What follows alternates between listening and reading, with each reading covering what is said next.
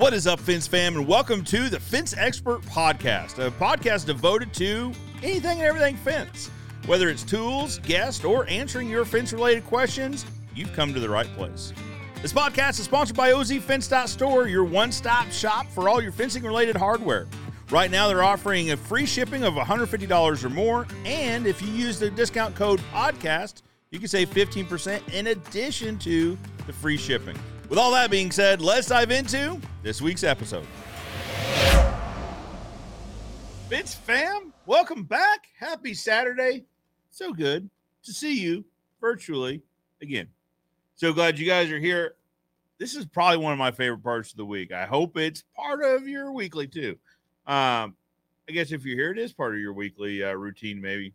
Anyway, regardless, appreciate it. Good to see you. Or good to talk to you if you guys are listening to us on the podcast, because as we've been talking about, we've got podcasts now, which is simply this content repurposed into an audio format so that people can listen on other days, because I absolutely understand that Saturday mornings are not prime real estate, or they are prime real estate, I guess. I don't know. They're not a great time for some people to watch video. Totally understandable. I get it. So check out the podcast. If you're listening on the podcast, thank you. I appreciate it. Consider giving us a 5-star review, because Jeremy and Braden tell me that really helps the channel. So that would be awesome. If you guys are watching this on YouTube live, welcome. So glad you guys are taking time out of your Saturday to jump in, talk a little bit of fence. Let's say hi to a few folks. Roger Bencourt's here. Hey, Joe, and the rest of the fence fam. Hello, Roger. How are you? What? So Roger says, happy Independence Day. Not Independence Day yet. We've got a couple days. So the treasonous plot has been set, but not yet executed, as it were, I guess. So, but anyway, happy Independence Day weekend. Maybe that's the thing. Let me know what you guys got planned for Independence Day. For the U.S. viewers, you know, the UK viewers would probably call this something else. Maybe Treason Day weekend or something. I don't know. There's that meme that shows the Queen saying, you know, Happy Treason Day or something to that effect. Oh. Duncan says, Happy Canada Day. There you go. If today is Canada Day, Happy Canada Day to you. I should probably know these things. We should look these things up. Duncan goes on to say, so we chatted briefly about my chain link fence in Marmora, Ontario, Canada, with all the shelf rock. I ended up digging the holes and then getting core drill, and then I cemented every post. Fantastic, Duncan. I bet it was a long process, but that fence is going to be incredibly sturdy. I mean, you set it to the rock, so what are the chances that rock's ever going to move? Sounds like you have an incredibly sturdy fence. Now, core drilling and cementing probably wasn't the fastest process, but like I say, you're going to have a great long-term fence. Let us know how it's progressing. Guys, as always, these lives are brought to you by Stain and Seal Experts, Expert Stain and Seal. Thank you for the nice new cap. I really appreciate it. Now, I still got the old cap. I'm keeping that. That's a memento. It is a collector's item now because you can no longer get them. But, like I said, to say thank you for the new hats. Went ahead and wore it today for you guys. Guys, if you're building fence and you haven't checked out Stain, check out Stain and Seal Experts. That was basically my story. Is that we have a family-owned fence company. We're looking to add another revenue stream to that. We had thought about staining, and actually we had got samples in of other stain brands. One of them was through our local lumber store anyway. I tell you what immediately put us off from those, though, was when you opened the cans, you were just smacked in the face with this chemical smell. And it just didn't seem like it was going to be a great experience for our clients and for our team members. I mean, with our clients, so the three reasons people build fences are kids, pets, and bad neighbors, or neighbors, depending on who you talk to. But my thought was, if it had this strong chemical smell, what's in it? I don't know. I'm a fence guy. I'm not a chemist, but I don't know that it's safe putting in a yard that has kids or pets in it, or kids and pets around it. So anyway, that kind of put that thought off for a few years. We had kind of shelved that idea until randomly one of the people in the Stain and Seal Experts University, the free Facebook group, invited me into it. So I thought, I'll check it out, just see what this is about, because we had talked about staying, but like I said, I had that experience. Like, we'll see. The tremendous amount of free content that Caleb put onto that Facebook group, that page, was really what sold me on the product. We had ordered a sample just to see what it was, right? Opened it up, not a chemical smell. Interesting. And then I chatted with Caleb in the group about, we hadn't stained before. We were thinking about staining. What do we need equipment wise and all that? Very gracious to walk us through it. Anyway, so the rest is history, right? So the first 2 fences we had stained were rental houses of mine. So I thought, well, if we really screw this up, I'm the guy that would play. I know the client, right? So, but it went super well. We had a misstep. So I think probably a common thing you see people do is probably not apply enough of it. It's a flood coat stain. And that's what we were doing. So I had messaged Caleb. I was like, hey, getting runs in this, it's not even. I don't know what I'm doing wrong. A quick FaceTime later, he said, oh, you're just not putting enough on it. Tell your guy, coat it a little bit more, a little bit heavier, and just wait and see. Sure enough, it turned out great. And it's actually right down the street. I look at it every day coming to work and going home just to see how it's looking, and still looks fantastic today. So anyway, you can't go wrong by choosing Stainless Steel Experts. When they approached me for sponsoring the show, of course, I was ecstatic. I mean, it's a product that we love using. I would love to introduce it to more people because it was a great experience on my end. So all that being said, for more information on Stainless Steel Experts, check out the description below. Say hi to a few more people.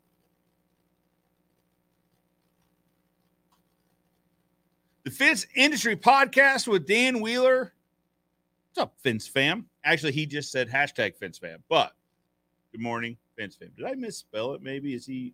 Oh, okay. First, I was like, man, I misspelled this, and he's helping me out. But looks like, anyway. Welcome, Dan Wheeler. If you guys are looking for a podcast, besides the new one that we're having, right, or that we've put out, check out Dan Wheeler's podcast. It is a very good podcast. I enjoy listening to it.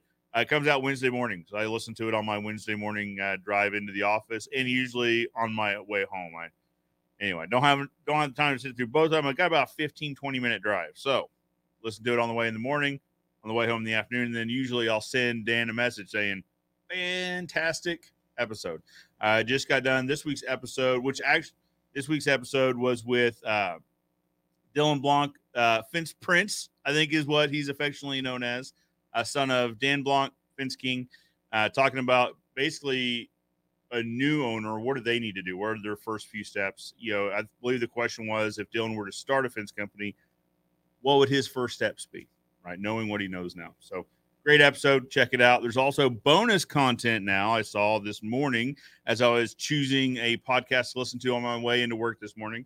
Anyway, check out the Fence Industry Podcast with Dan Wheeler. He's up to really good stuff. What is up? Talking about Fence Guys with podcasts. My Fence Live. So my Fence Live is a Facebook Live feed. It's not really a feed. It's a show, a Facebook Live show with Dan and Cannon, where they talk about their fencing experience. He said, it's the Fence Expert. Hello. Guys, here's the thing.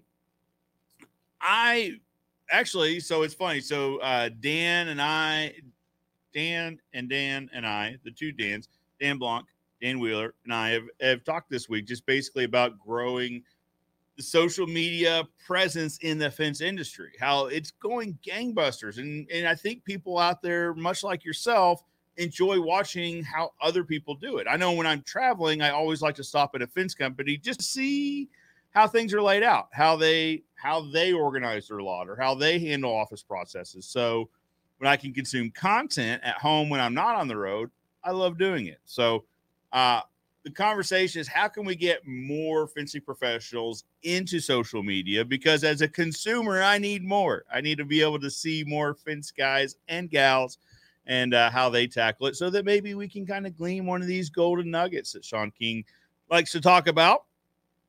How can we find them? Where can we find them? How can we apply them to our daily fence life? That's too close to that one. So our daily fence journey.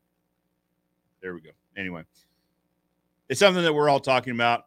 I think we're up to good stuff as an industry, but we need more people. We need more professionals having conversations like this so that we can all get better together. The rising tide raises all the ships, so to speak. Dan, or sorry, I made a, well, okay, there's the crown right there. So that's what led me to believe this is Dan. If it's canon, I apologize. I think it's probably Dan because of the crown. Anyway, check him out. Roger Bencourt was here early. He's here often. Roger, welcome. Per usual, don't forget to hit some form of affirmation. Absolutely. And so we were talking about this last week in that. So Facebook now, they're kind of figuring out that the like button is an easy thing to hit, right? When you're scrolling, you can just click it, move on, click it, move on, click it, move on. You can really chew through some content just liking all your friends' pages and things like that. So likes don't have as much impact in the algorithm. They're not telling us it has no impact on the algorithm, but they're saying it has minimal impact on the algorithm. What the current advice is if you're on a Facebook platform, press and hold the like button and then go to one of the others that it shows there. I think there's a heart or a hug or a laugh or a cry. Just choose one. I don't know that any one has any more weight than the other, but it does have more weight than a like. All that to say, some form of affirmation would be fantastic, and we really appreciate that. And per usual, Roger, thank you for the reminder. And then if you're listening on podcast, 5-star review. I think that's really the only way that you can show positive affirmation on those platforms on podcast. Dan Wheeler, correct me if I'm wrong, though, because I'm new to the podcast. Dan Wheeler's been there since the beginning. Maybe not since the beginning of podcasts. He was the first podcast related to fencing. I should say that. The intro used to say the first and only podcast for the fencing industry or something along those lines. He got Danny Cannon into the podcast realm first, and then we decided to jump in. He twisted my arm, folks. He really did. Every time I talked to him, it was about podcasts. So lo and behold, got Braden and Jeremy involved in it. Now we do podcasts as well. But he is still, and he will always be, the first podcast for the fencing industry. It's no longer the only. Michael says, hey, Joe, beautiful day in northern Michigan. Well, Michael, I'm happy for you. It's supposed to be, I think, 100 degrees today. Chance of rain, which means it's going to rain for about 5 minutes, just enough to raise the humidity up to about 135 million %. It's already sticky here in the Midwest and Southwest Missouri. So, but I'm jealous of your beautiful day in northern Michigan. Duncan says, Duncan was talking about the core drill where I said it's not the easiest or fastest process. He says, definitely not, but it's up and it's standing. And it will remain standing as part of that rock now for generations to come. Jeremy is here. Hello, Jeremy. Welcome to the podcast. This is like, I don't know, a dozen weeks in a row or something. Maybe not that many, but Jeremy is becoming one of the usual suspects found in the chat, and I really appreciate it. If you guys are watching and haven't said hello yet, let me know you're here by dropping a comment. There we go, that direction. Let me know you're here. If you're watching on LinkedIn, for some reason, I'm going to say something for some reason. It's typically because of the platform. LinkedIn comments don't show up in my comments that I see over here. I believe your comments are actually Facebook or comments I think are below it. Anyway, LinkedIn comments don't show up. I apologize. We're going to try to figure out a way to where maybe there's a separate screen with a separate stream that shows me the LinkedIn comments, but I still can't show it right here. And I like showing you guys there. Anyway, Jeremy, welcome. Appreciate you being part of the podcast and live stream. I appreciate you showing up. CNS Vinyl Fence. Hey, Joe, we were spending 3 days at our hunting property. The team has Monday off with freedom bonus pay. I like that a lot. So we're having conversations right now revolving around team member perks or benefits or whatever you want to call it. So the team and I had just bought. So we bought 2 steers. I don't know. We bought them probably a month ago. Last week they were dropped off at the processor. But it was that we picked them up Wednesday, maybe. All these days always blend together. Wednesday, pretty sure. Wednesday, Thursday. I don't know. We took a drive out to Seymour, picked up all the beef. It was a tremendous amount of beef protein. But yeah, so I shot a short video and asked you guys what you guys do to show thanks to your team, because we're all trying to figure this out together, right? The beef concept, the idea actually came from Matt Warner. His family owns a beef farm where they raise beef cattle.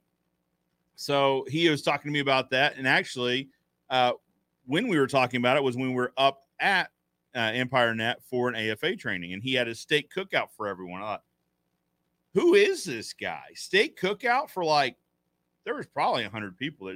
Maybe more than 100 people. Steak cookout. What is Matt up to? And as we chatted about it, he's like, yeah, my family has, they raise these beef cattle. So anyway, but he told me about how they do this, where they'll buy a beef or they'll buy a couple beefs, have them processed, and then hand them out to the team members. And I thought, what a great idea. So we did it. And I tell you what, it has gone over very well, especially right now because of where the price of beef is. All in, I got to do the exact numbers, but all in is around $3 a pound. It's probably actually like $2.98 or $2.89. I round up. It's about $3 a pound. Now that's for steaks and hamburger. So go find a ribeye steak or a T-bone steak for $3 a pound. Probably not going to happen. But anyway, that's what we did. But I'm always looking for ideas from you guys on what you guys do to help your team out. So maybe we can do another perk throughout the year. We do. This is one that we're going to start implementing in the summer. We might try to do it in the spring. Depends on when the cattle finish out. But we have a back-to-school bonus program where in August, so the 1st of August, so next month, hello, July. Next month, the 1st of next month, we'll give out, it's $500 per kid that's in school to try to help with back-to-school expenses, because clothes are stinking expensive. I've got a couple school-age kids, and that is – we almost have to take out a second mortgage just to get these kids back to school, because then also you have all the school supplies. You have just on and on and on. So August 1st, we do a back to school, $500 for each kid that's in school to try to help out with that. Then we do, September, we go to the ballpark. September 9th, we have Ozark Fence Night at the ballpark, where we sponsor a beanie cap. This year it's a beanie cap giveaway. It's orange digital camo with an orange brim and orange ball on top. It's a pretty big hit. But I'll take all the team members to the stadium, and we generally sit up in what they call the Redbird Roost, which is like the all-inclusive section. It's got all the ballpark food, hamburgers, hot dogs, brats, fries, soda, everything you could want for team members, families. Sometimes they bring, for our younger guys that don't have families, they bring a couple friends. Anyway, those are some of the things we do, but I'm always happy to hear from you guys on what you do, just so maybe we can incorporate some of them. I like this 3 days at the hunting property. So CNS, I guess this depends on where you guys are at. I apologize. Here's an idea. We need to put a map like right here on this wall of all of just the friends of the show, right? You guys that are commenting, just so I can kind of keep a visual representation of where everyone is. But that being said, I don't remember where you guys are from. Where are you from? And what hunting season is it for you? So it's not August yet. It is July. So here, I don't know that we're in season really for any sort of game that we would go hunt.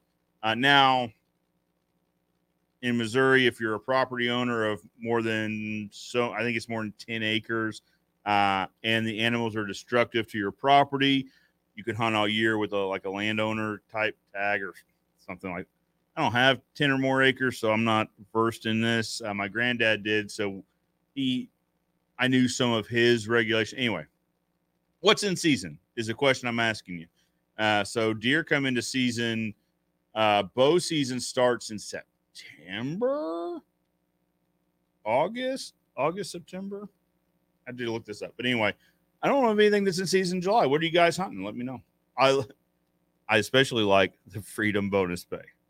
I like that a lot. We do a paid day off, but we don't do freedom bonus pay. Kind of like this. Kind of like this idea. Landmark Creations. What's up, Fence fam? Kevin, so glad to see you. Appreciate you being here. Braden Powell, Morning Joe, and everyone. Braden, who is usually behind the camera, is commenting from the homestead right now, or wherever he's at. I don't know. I assume his place of residence, but maybe not. Who knows? Here's kind of the tough thing in Braden's situation. So Braden typically is here on Saturdays, but he has Monday off. That way he gets Sunday, Monday as a weekend. But when Mondays are holidays, well, that's not quite fair because the rest of the team gets a paid day off. So Braden takes Saturday as his vacation, or not vacation day, but holiday day. Holiday day, holiday pay day. There you go. Braden, thanks for showing up. Appreciate you, buddy. Kevin says, speaking of Dan Wheeler, I've binge listened to almost every one of his podcasts. Good stuff. Thumbs up. Couldn't agree more. Like I said, Wednesday morning, I listen to him religiously. I really do enjoy it. Michael Taylor, affectionately known as Bam or Bam Bam, says, nice hat. Thank you, sir. It is sharp. I really do like it. Now, it's not orange. Lettering's not orange. Listen, I understand. From a marketing perspective, this hat, fantastic. I mean, it's bold. It contrasts nicely. You know this hat from across the room. People wear this hat like, say, Fence Tech. You're going to see it across the room. I get it. It works. Listen, if you're wanting people to see the brand and associate it, it works for that. However, it's not orange. Okay? That's my beef with it. It's not orange. I have a hat from Stainless Steel Experts that is orange, but is now an antique collector's item. Yeah, gotta be careful with it. I don't know. This might be weird. I don't wash it because I'm worried about this thing falling apart. I don't want it to fall apart because I really legitimately like it. So maybe I'll turn it into my travel day hat. Travel days where I'm, flying to. We've got one coming up. We leave on the 19th, 20th, 19th, from North Carolina for the TCAM training event. If you guys haven't found that, you can search it, the TCAM, TCHEM training event. It is in Greensboro, North Carolina, coming up here in a couple of weeks. So on my travel day for that, I will probably make my old Stainless Steel Experts hats a travel hat. Anyway, thank you for the hat. I really do appreciate it. And they are really sharp. They are nice. They're good.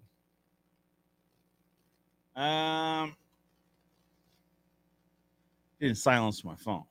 Hold one. Get this thing on do not disturb mode. Surprising to me that people, I feel like everyone should know that Saturday from 10 to 12:30, I'm here talking to you guys. I can get back with them later. But that's why I looked at it, because usually it is on do not disturb mode. So if it is a text, it's usually a good one. Anyway, Callan says, concrete Postmaster driven into dirt, cost savings and time on the second. Thoughts? Yes. Those are my thoughts. Yeah, so if we could drive them, we would. Absolutely, 100%. No looking back. And we tried it. So we invested in the post driver. We tried driving some at some other rental houses I'd had. My rental houses are kind of like my guinea pigs. Because like I said, if we mess it up, the owner's not going to complain too loud.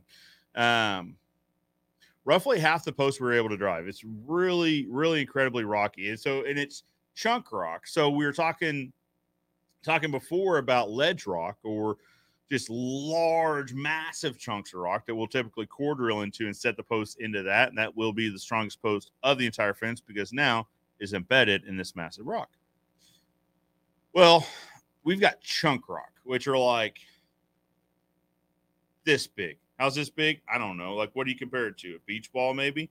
They're big, but they're not massive. Like, you can't core drill into them. I mean, I guess you could, but it generally doesn't work. So driving doesn't work for us in our area, Southwest Missouri. Like literally one of the counties south of here is called Stone County.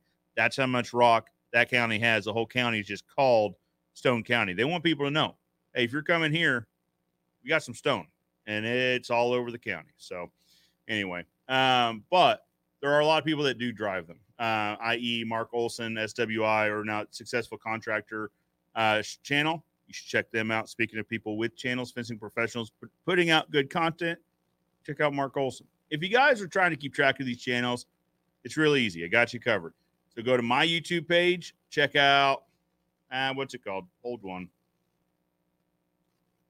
Go to YouTube. Search Joe Everest. Hopefully I show up for that, right? That'd be embarrassing if I don't. There's a channel.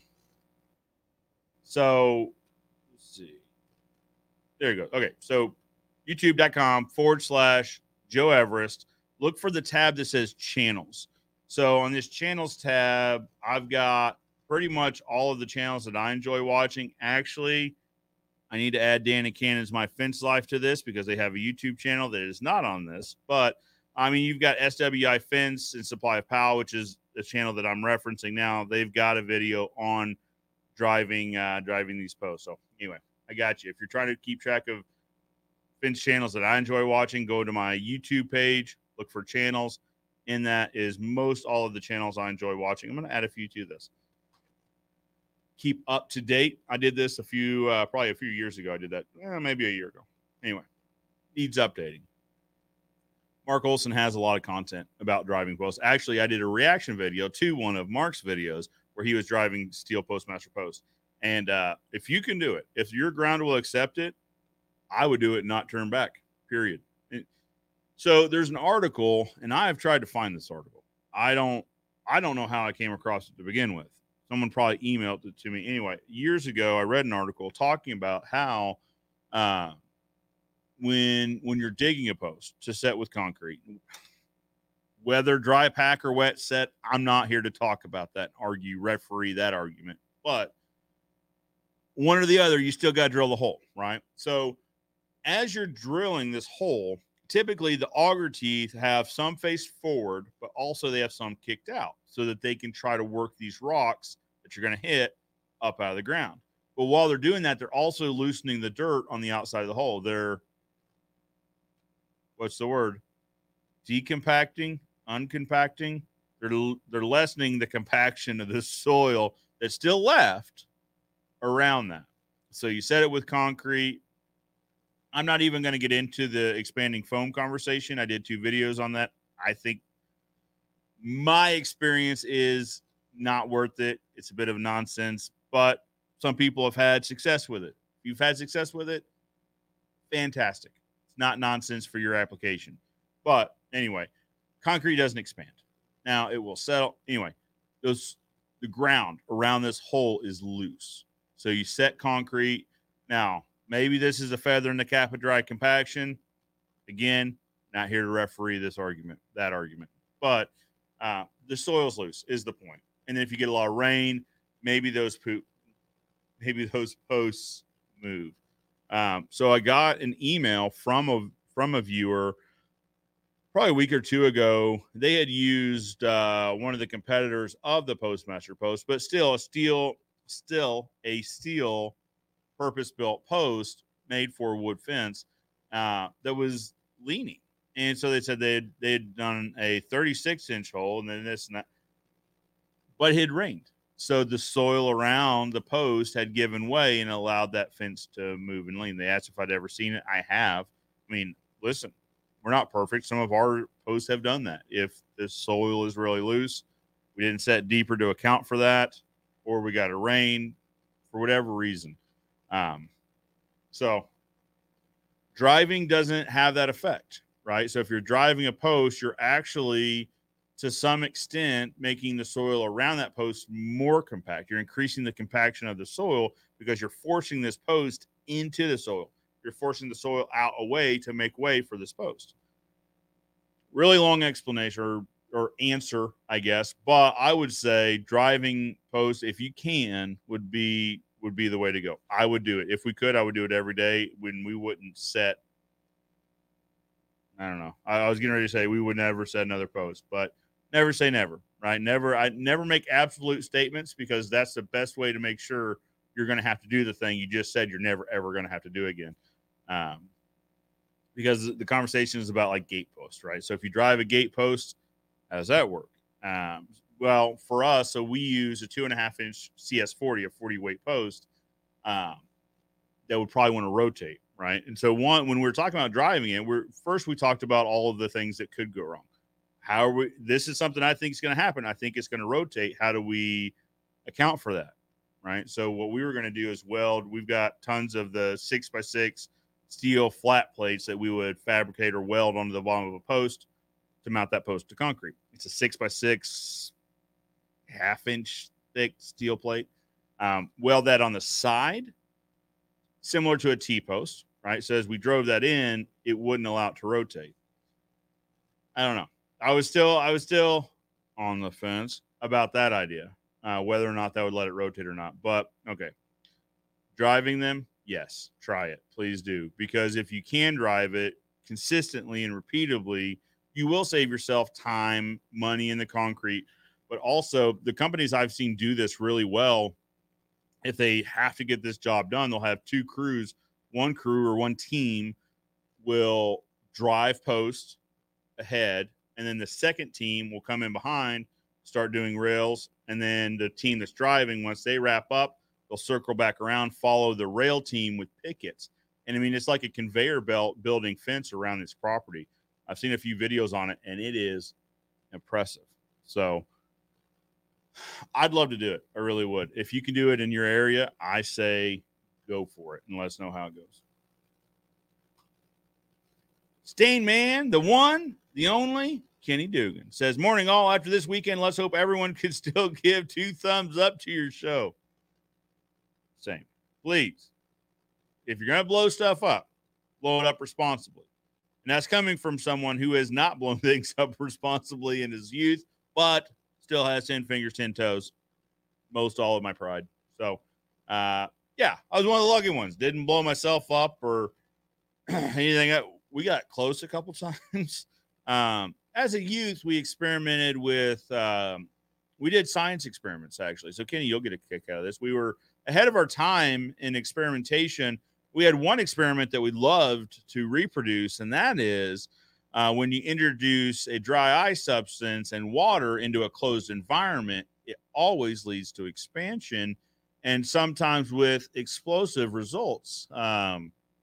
We like to do that one. That one was a good experiment that we love to repeat over and over on the weekends. But luckily, like I said, 10 fingers, 10 toes, and most all of our pride is still left intact. Kenny, thank you. Welcome to the show. Thank you for pitching in. CNS Vinyl says that's a nice gift for the guys, probably talking about the beef. Sometimes little things make a big difference in attitudes. It absolutely does. Here's the thing with the beef giveaway. One, we filled up a 6-foot cooler, and you guys will see this in a video in a couple weeks, but a 6-foot cooler, deep freeze cooler, filled, almost to the top with hamburger and 1-pound bags. The other cooler had steaks in it. Now, the steaks have been hit pretty hard. They were hit first, but there's still some steaks in there. But the beef hamburger is also, there's probably, 20% of it gone at this point. So, and what I told the people, our team members, was take what you can store, right? Don't take more than what you can store right now, because it's got a safe place here and it's here for everybody. But also, and as it gets lower, as it gets drawn down, we'll simply buy another steer, fill it back up again. But also keep an eye on your friends and family, right? And those in your community. And a community could be a neighborhood, it could be an apartment building, whatever. Keep an eye on people, because I think times are getting ready to get tough, right? So not in our market, but I've seen other videos in other markets where there's starting to be runs on protein, whether it's beef or pork or fish or whatever, at marketplaces, at stores. And I think a lot of that is could be related to probably some fear mongering, something like that. But it's happening. So I said, keep an eye on the people that you care about and that are in your community. If you know somebody that's in between meals, especially kids, like, come get some, give it to them. No questions asked. Like, there isn't a checkout policy on this cooler. Take what you need. Take what they need, right? Just to keep them on their feet. So anyway, And it has made a massive difference in the attitude. I mean, I like to think or like to say that we have a good culture here. I really think we're up to good stuff. But even still, it does have, once we've been talking about this beef idea since I came back from that training in Nebraska more than a year ago. We've been trying to put the steps and processes in place to make this happen. And everyone liked it. Everyone thought it was a great idea and all that. But the day we brought the refoam, well, actually we didn't get back to like 5:30, so most everyone was gone. But that next day when they showed up, the coolers full of beef, it was a pretty cool day around here. And then it made a really large impact on those people. So anyway, it's a great idea. So all in, we had two steers. Like I said, $3 a pound is about $3,000 for two steers and the processing. That probably also includes it. We went and bought 10 coolers, a couple $100 in coolers, probably $3,000, $3,100 all in. Not a massive investment for the amount of return that we've already gotten and that we'll continue to get. I think you guys should check it out. I really do. I think if you got a place to put a deep freeze, that's really the thing. And I mean, so if it's $3,000 for two, you could reasonably expect it would be $1,500 ish for one. You're going to have some costs in there, some built-in costs, production costs that don't scale with how many, head of beef that you're processing. Anyway, not a massive investment, but you do get a massive return. Thank you, Matt Warner, for the idea. Dan Wheeler says the fence expert has paved the path for the fence industry podcast and the fence fam. I don't know about that. Like, I got this YouTube idea from a plumber named Roger Wakefield, who is the expert plumber. So I don't know. We're all in this together. And here's the thing is I don't take compliments like super well. I appreciate it. Thank you. But in my seat where I'm sitting, like I haven't done anything monumental. I've simply applied to the fence industry what I saw Roger Wakefield do in the plumbing industry. So anyway, we need more people though. CNS File says Central Florida, but hunting property is in North Florida. Okay, we're mostly preparing for deer season and doing a little hog hunting. Very good, very good. So we don't have feral hog problem yet. I mean, they're essentially all around us. So we're in Missouri, Southwest Missouri. We've got feral hog problems in Oklahoma. We've got feral hog problems in Arkansas. One interesting problem that is coming into the state is bears and mountain lions. So talking about the conservation department is talking about introducing predator hunts for mountain lions, for bears, that sort of thing, to try to keep the populations in check. So, but no, I don't know why. Maybe our area isn't suitable for hogs. I don't know, which is fine because I've seen the destruction these hogs do on farmland, on just acreage in general. They really, really tear stuff up. So anyway, best of luck on the hog hunt and the deer prep. Justin Menez, hello, how are you? Hat looks great on you. Not as good as it looked on you. So Justin had this hilarious picture where it's like he had two of them sideways and one of them. Justin got more hats than I got. I'm not going to say anything more. I'm just going to say that he must have, because he had enough hats to have like two sideways and one front ways. Picture was hilarious. Yeah. So Justin, these lives are going out into groups rather than pages, and that seems like it's the same thing. But I actually get to see your guys' names without having to tell me who you are. But thank you, Justin. Appreciate it. Callan says, thank you for your insight. Great perspective. No problem. Tulsa here. Okay, so you're a neighbor over to the west, so you're probably about 3 hours away. 2:45, I guess, if you're, making good time. Tulsa here, planning on the startup business for fencing. Kind regards. You're very welcome, and I can introduce you to some people over there in Tulsa. Great people, great companies. And nice thing in Tulsa is you're going to have some suppliers in your backyard. The tough thing about Southwest Missouri, where we're at in Springfield, is we're 3 hours from anywhere. Tulsa, Kansas City, St. Louis, 3 hours from any of the major supply houses. So getting supplies is not the most, quick experience. We get deliveries once a week. Now, we could go get it if we want to do a 6-hour round trip. Sure. But, and for whatever reason, all these suppliers deliver on Thursdays. All the delivery trucks show up on a Thursday.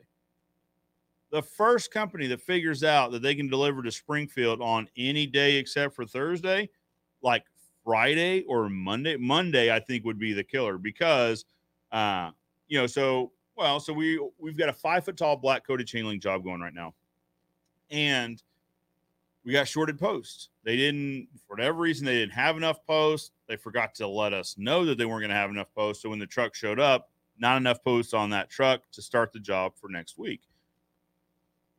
Luckily, the customer's understanding. She's going to be totally fine. We'll wait another week for posts to come down. But if we had a wholesaler in our backyard where we could just go get more posts or a long stock or whatever to cut our own posts, that would have been fantastic. But as it stands, we can either drive 6 hours round trip or wait for the next delivery truck.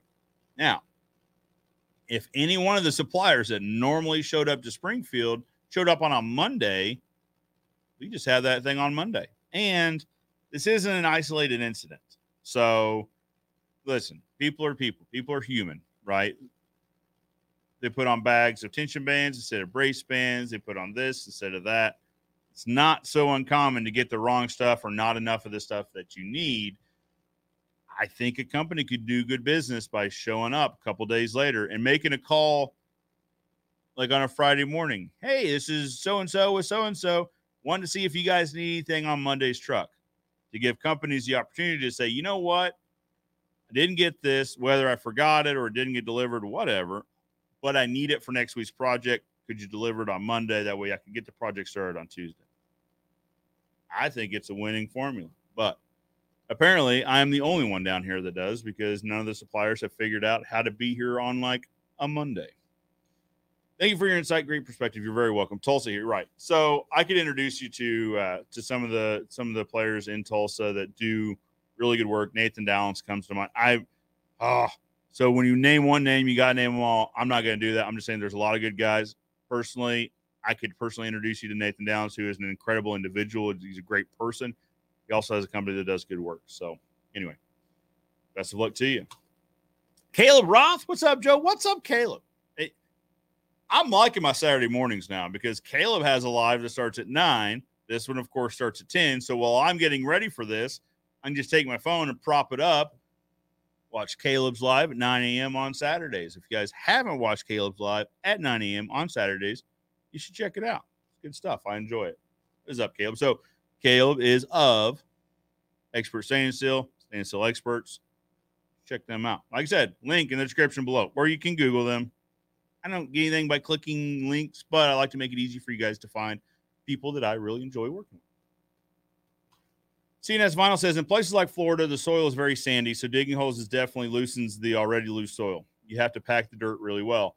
So Mark Olson's now in Florida, and the video, I was gonna say the video I reviewed of his, actually it wasn't one of his projects in Florida. It was someone else's project that he went and installed on, and it was in one of the southern states. I want to say it was in one of the Gulf Coast states, but probably regardless, right? Probably still sandy soil, really loose. Driving post, I'm telling you, if you can, do it. I would do it and not look back for sure. Aiden Anderson, what is up? Do you ever encounter clients that want things changed halfway through a contract? You bet. And that's why we have change orders. Trying to think of an example of where this happens more on the commercial side than on the residential side. But it can happen. So we can have a gate get added. That can happen. We were doing a walkthrough on a project Thursday for a project we're starting next week. 4-foot aluminum 3-rail.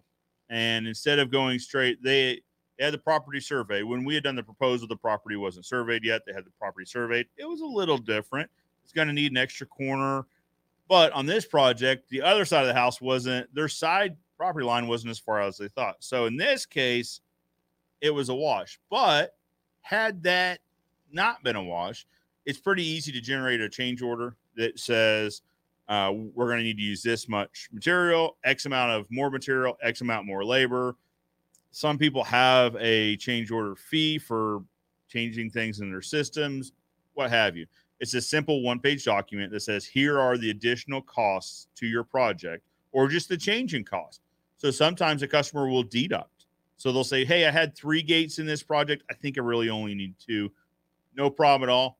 I'll generate a change order and I'll send it over to you for your approval. It'll show the difference in price, the deduct in this scenario, for you to sign off on. And then once we get that sign off back, we can proceed with your fence. Basically what it does is it keeps everyone on the same page of what it's going to cost at the end.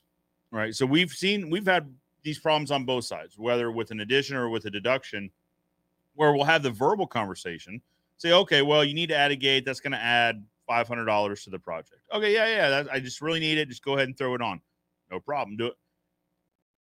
And it comes to the end, the final invoice is $500. It said, well, it didn't take you guys as long to put it in as I thought it would. Are you sure it's going to be $500? I really think it should be $400 more. And it starts like some sort of weird negotiation where it's like, no, we said 500. You agreed 500. It is really 500. Same thing with the deduct. I really thought we should have been deducted more because of the change in footage or change in gates. There's always the I felt. And then, like I said, this is more in residential than commercial. Residential deals with feelings a lot, but I really feel like it should not be as much, this and that and the other. So change orders are the way on that, because in the middle of the process, and make sure everyone knows this change is worth these dollars or this deduction. So, we do encounter clients that want things changed halfway through, and those are handled with a change order, just so everyone's on the same page throughout the whole process on exactly what it's going to cost at the end. Man, I was just bragging to Justin that everyone's name shows up, and then I'm sorry, but I don't have a name. I thought this was supposed to show me names. It's coming anyway. This is where Team Plus One makes it real. Sean is spot on with this. Absolutely. Take care of your Team Plus One, Sean King's motto. I love it. And Team Plus One can be, you can really incorporate that however you want. Your family plus one, right? Our family's a team, or our work team plus one. And I like this a lot. I really do. Sean King is spot on. I gave him a shout out in the video because literally it was a Sean King, Matt Warner kind of tag team sayings in my mind where we're taking care of our team plus the community through this beef program. So anyway, Sean King and Matt Warner made it happen on this. CNS says, we hunt a lot. We donate a lot of meat. We also gift meat to customers. Everyone loves it. Absolutely. So we've got a gifting program with the state of Missouri to where you can take, it's mainly for deer, but you can take deer to predetermined processors and they'll take it, to give out. I think that's great.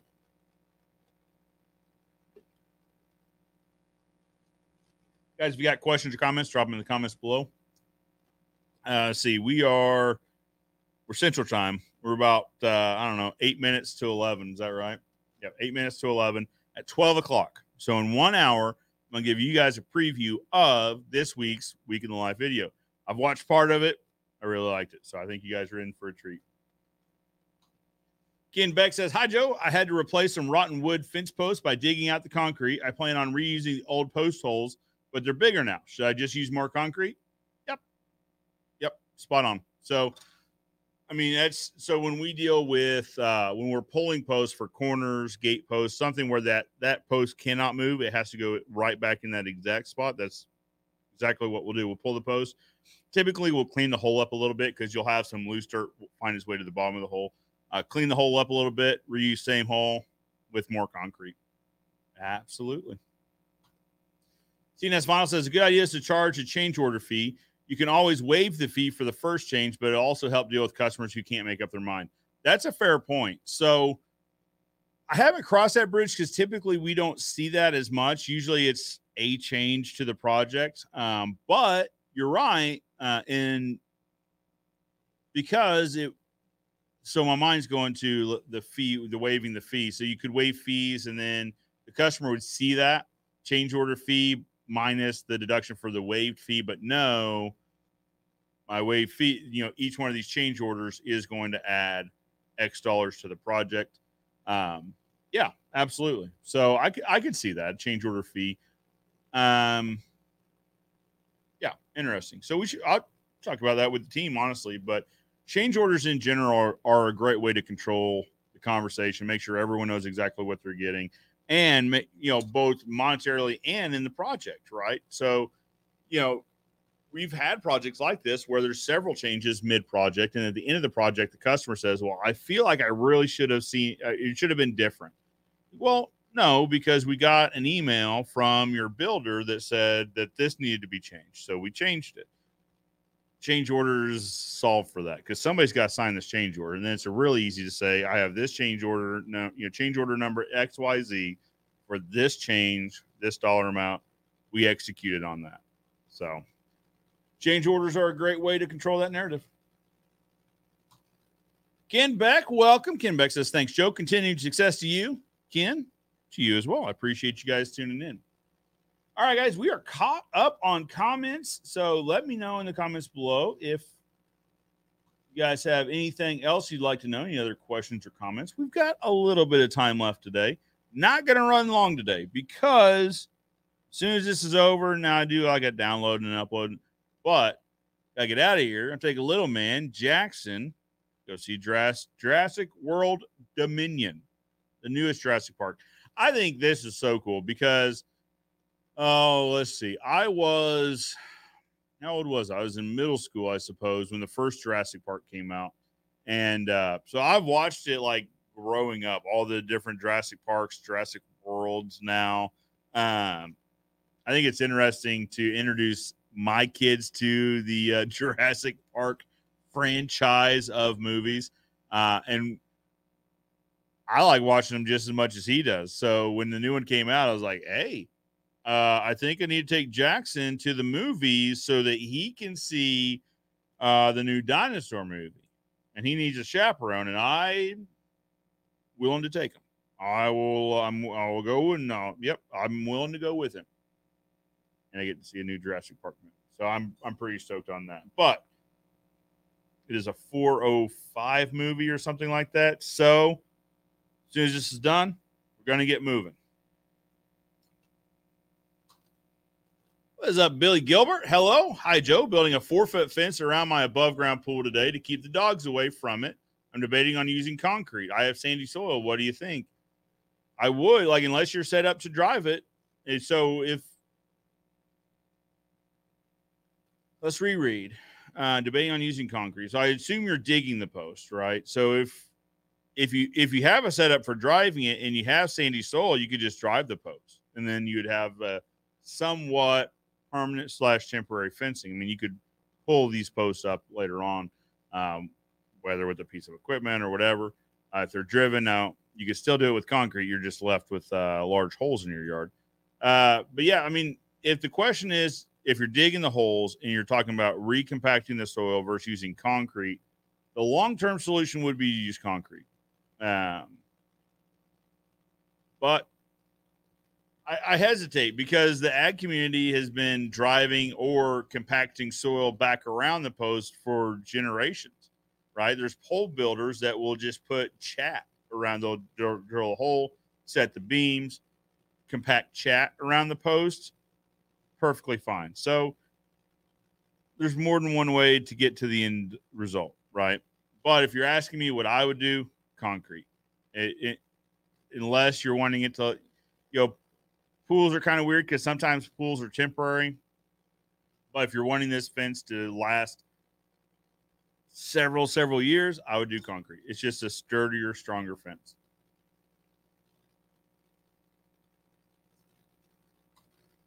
The one tool that changed your business. Fantastic question. The one tool that changed your business. Tool can be used, the word tool, so it changed our business. All right. So I guess the first tool that in my experience, so here's the thing: is our business has been around since 1955. It was my granddad and his brother-in-law that started the company in 55.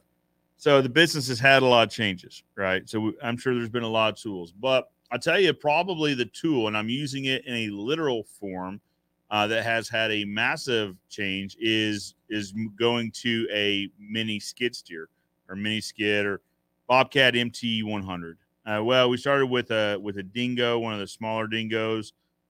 Great piece of equipment, but the Bobcat MT 85 and now MT 100, they're same machine, but the MT 100 comes with a weight pack, where the 85 you had to add a weight pack to it. As far as I'm told, that's the only difference between the two. Has really changed how we install fence, the productivity level of installing that fence, because the carrying capacity, the torque as far as drilling, it's 2 team members, right, on this crew that show up every day, show up on time, ready to work. They don't get sick. They don't, some required maintenance, right? But it's always hard when you say the one, right? But if we're talking about taking a crew from 5 team members down to 3 with one tool, it'd be the Bobcat for sure. But then, okay, so another tool. You asked me about one tool, but I think software could also be called a tool. It is. It's a tool we use in the office a lot. I could say the same thing about my salesman, right? So we started off implementing it as a, I don't know what you'd say, an accessory or an add-on, or customers could use it if they wanted to. We would still come out and measure and do the whole show with them. But if they wanted to, they could go into our online quote tool and use that. We'd also take it to shows with us and use it to provide price estimates or price ranges for clients at a show. Massive hit. But then when the pandemic hit and we were not allowed to meet face to face in a lot of scenarios, the quote tool became our mandatory first step. If you want us to come build your fence, you have to start with the quote tool. Now, I understand some folks are technologically challenged. No problem. We've got some people here that can walk you through it, can help you through the whole process, either over the phone, with a Zoom call, in person, if you feel comfortable coming in, wherever your comfort level's at. And that's absolutely changed our business also, because now in terms of, look at the fuel we're saving we were doing 4, 5, 6 quotes a day, traveling all across town. Now we tried to map them as much as possible to where we were being efficient with these miles driven, but we were still putting a tremendous amount of mileage on our vehicles, wear and tear, tires are not cheap, brakes and all that, which Dan gets into on the Fence Industry podcast. Now, they were talking about in terms of how to build these into your overhead, but doing on-site proposals is expensive, time consuming, and the industry standard on conversions is roughly 30%. So 30 to 35. And I understand some people may be higher. All right. The numbers I've seen say 30 to 35% conversion rate is the industry norm. So you're going to get 3 to 3.5 of every jobs you go out on, which means 6.5 to 7 of those projects are going to say no, but you still drove across town, you used fuel, you used your time, you put wear and tear on your vehicle. Anyway. So I would also argue that my salesman changed our business tremendously, especially now that was before fuel prices really hit the roof. I think right now we're paying $5.49 a gallon for diesel. So that adds up in a hurry, let me tell you. So if you're looking at physical tool, I would say the mini skid. If we're talking about digital tool, I would say my salesman. But there's others too. Anyway, okay. Billy says, thanks for the live stream. You're very welcome. I enjoy doing it. I enjoy interacting with you guys on a weekly basis as much as possible. I say that because sometimes I'm not in town or this show. So 2 weeks ago, my middle sister got married. So we weren't live for them. But when we are live, I enjoy it because I get to interact with you guys. I appreciate you guys showing up. Chris Steele says, Fence fam? Chris Steele, what is up? What in the high steel is going on down in Florida? Billy Gilbert says the movie is killer. I hear you. Not wrong. Just in the previews I've seen, there's 3 different people that get eaten. So not wrong. Billy says, my son's 11 and we went a couple weeks ago. So I waited so my son's 4. So I waited till a few of my friends have gone and seen it to kind of report back on like, where's this movie at in terms of like taking a 4-year-old to see it in a theater versus just waiting for it to come out and we can watch it at the house. And we're kind of doing it in the middle. We're going to the digital theater, not the 3D IMAX, just to, keep the situation in control. But I've heard it is fantastic. We actually this morning when I woke up, little man was already up and he wanted to watch previews. He is jacked about this movie. So we spent probably 15, 20 minutes just watching trailers for it on YouTube. It looks phenomenal. Okay, so Billy says I'm not set up for driving. Then I would use concrete. I would. When your other options are going to be compacting the soil back, they're going to be like compacting some sort of stone, chat, etc. I would use concrete. It's a longer lasting solution for you. Billy says sounds good, Joe. Thank you, Billy. You're welcome. CNS Smile says Kubota SCL 1000 is our newest edition. Very good. Let's look this piece of machinery up real quick and see what this is. All right. Let's do this. Let's try to share. We can try to share I'll check this thing out together. A Chrome tab. New tab. All right. What do we call this thing? I'm going to have to just copy this. Kubota SCL 1000. Let's see what this thing is.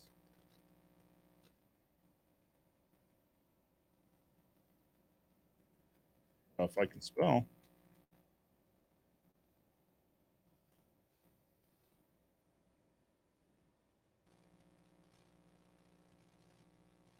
Probably be better if I actually shared the screen with you guys. All right. Let's do this, make it a little bit bigger. Okay. All right. So it is the compact skid loader. Nice. I honestly didn't know Kubota made one. Now I'm regretting that because obviously it comes in orange. How did I not know this thing existed? What is going on? This thing looks amazing. I mean, obviously it's got good height, right? I'm sure. Does it come in a wide track variety? So all of these I'm seeing look like narrow track. Could be wrong. But this one might be a wide track. Yeah, it probably looks like a wide track. Interesting. Very cool. You get buckets. It's a grapple. Nice. Get all sorts of cool toys for it. Very sharp. Well, I can tell you what Ozark Fence will be looking into once we're looking for another piece of equipment. I did not know this was a thing. This Kubota SCL 1000, because it comes in orange. I would assume the spec sheet is probably similar. I mean, if you're looking at the Dingo 1000, the MT100, the Vermeer has one, Kubota obviously has one. We're finding out. The spec sheets are all fairly comparable, right? So, and you get guys that have their piece of equipment that they are. It's like the Ford Chevy thing, right? Like they want a Vermeer. Now, Vermeer is a great piece of equipment. We demoed one when we were in the buying stage or the research stage of the buying process. And it might have been, I've talked to guys about this. It might have been the piece of equipment we had, but the controls seemed twitchy in that it didn't take much to move this thing around. And my mind was thinking at 6 a.m. on a wet morning, it might be easier, with a guy that's a little groggy because we would be just sending this out with a crew, right? So would I want to put in a crew member in a position where they could roll this thing off a trailer, which obviously could happen with any piece of equipment. But I don't know. I got nervous about it just because the one we demoed was really twitchy. And I wanted something that was a little bit more predictable on exactly where it's going to go. Now, the Vermeer is a quicker piece of equipment because of that. But we were okay sacrificing a little bit of the speed. We didn't sacrifice maneuverability. It still maneuvers roughly the same. But I don't know. The Bobcat controls made sense to me. I like the fact that you can use full Bobcat and attachments, whereas like with the Dingo, you would have to use Dingo attachments. I don't know. If we need to rent a piece of an attachment for, either our attachment went down or what have you, we've got Bobcat dealerships and rental places kind of all throughout the Midwest where we could pull one from. That's how we made our decision. But anyway, I say all that to say they're all roughly the same. We kind of like Bobcat, but we do have a Kubota dealer, and we will likely be talking with the Kubota dealer whenever we're ready to either add a piece of equipment. We won't be replacing this one anytime soon. We bought it last year new, so I think it's got a lot of years left on it. But it's not orange. It's white with orange lettering, but it's not Kubota orange. So anyway, CNS, appreciate you letting me know about the SCL 1000. It looks like a sharp piece of equipment. I expected software as your answer, but was looking for something used in the field. Thanks for both answers. You're welcome. I mean, it's always hard to like put your finger on one thing, right? Because also, just in terms of software, I could also talk about the CRM, now it seems like everyone's kind of caught on to Job Nimbus and is using Job Nimbus. We've used it for a lot of years, and I think it does really well for us. Now it's a bit of a task getting it set up and created. Had someone drop in. They're cruising through Springfield on their way to somewhere else and stopped in, and we were chatting about it, and they were talking about how intense it is to get it set up, Job Nimbus. But once you get it set up, it works pretty slick. I mean, Dan Blanc, you look at all the automations he's able to use with it. I mean, he makes the software do some pretty fancy stuff. So you can make it really whatever you want, right? It can be as simple or as complicated as you want to make it, but the learning curve is a little bit steep. Anyway, it's hard to just put your finger on one thing.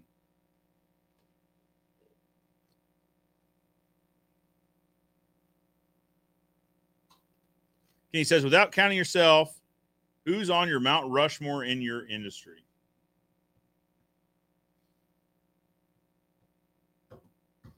This question's hard because if I leave anybody out on accident, that's a thing.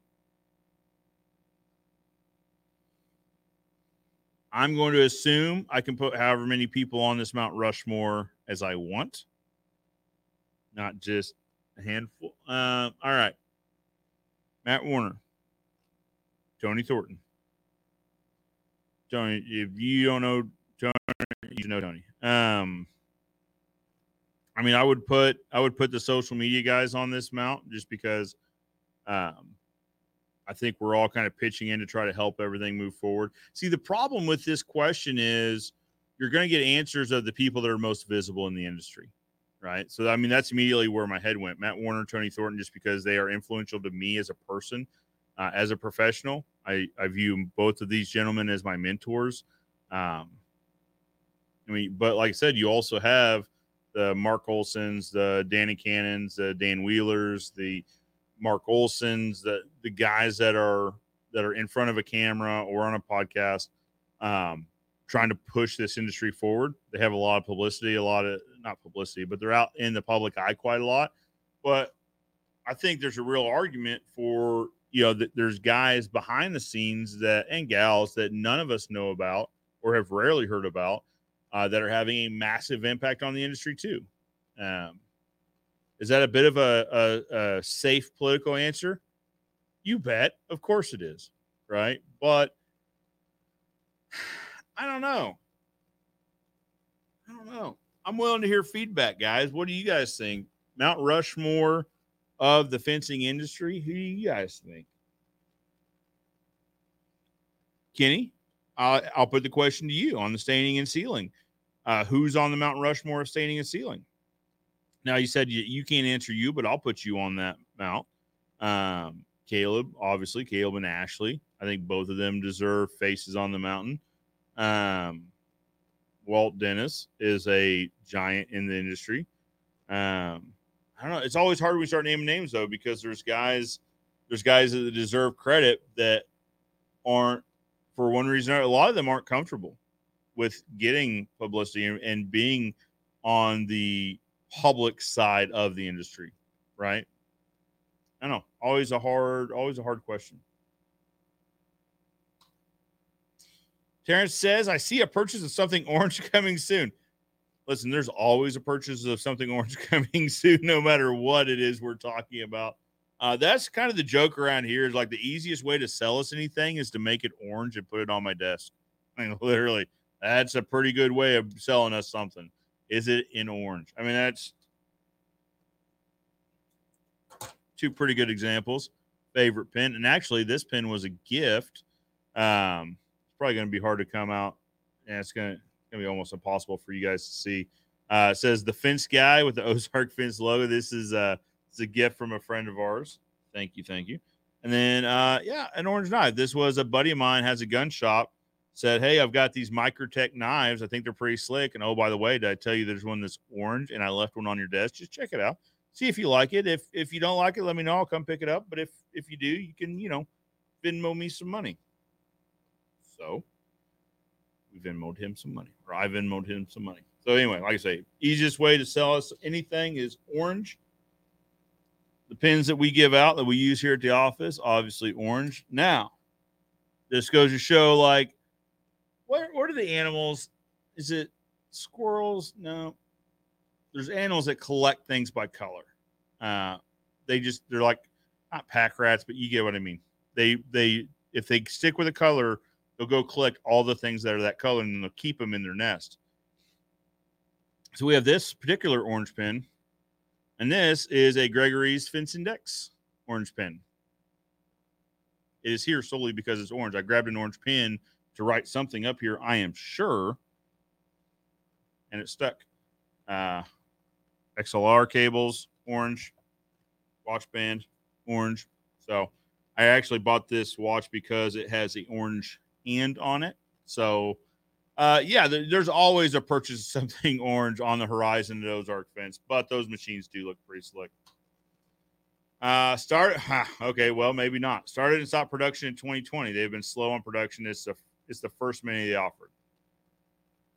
So typically the first of anything, it never goes as planned, right? So the first, you never want to buy the first model year on a new car, right, or a new concept car or whatever.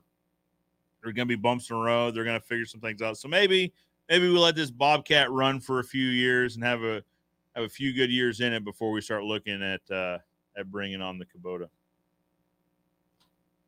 Pretty much everyone buys depending on dealership location. The Kubota is a little smoother and faster with the up and down movements, and everything else in its class definitely worth demoing. Absolutely.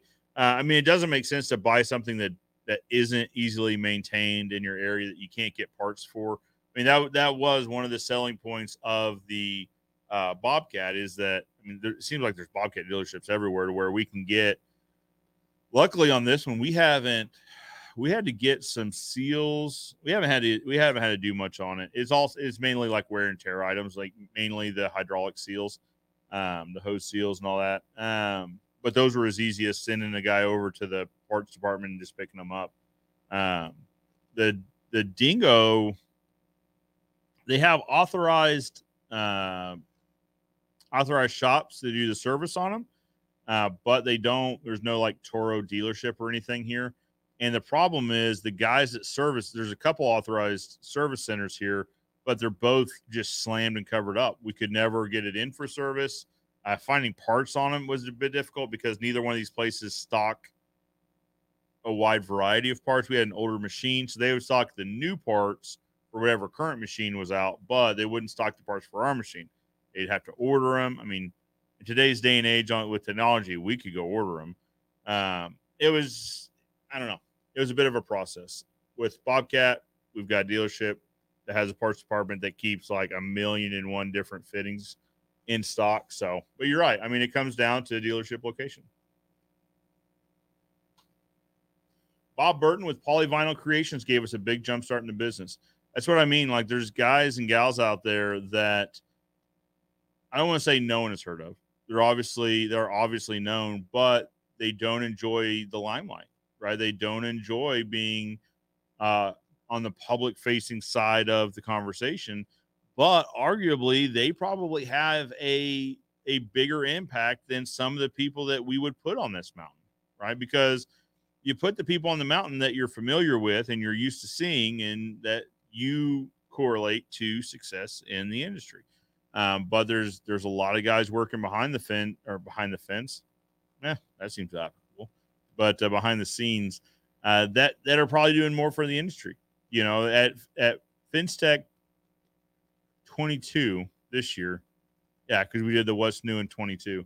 FinTech 22, I met several guys that very influential in the industry, and I mean you can see them mentioned in the industry publications. You can see them mentioned on the Facebook groups, but when it came down to, I'd love to sit down and have a conversation with you on the record, and as part of our Fin Story documentation process, they weren't super comfortable with that. Now they were willing to, but I don't want anyone to sit down and share their story with me that isn't fully comfortable, because I think that's going to come out in the video, and I don't think that's something that they would be happy with.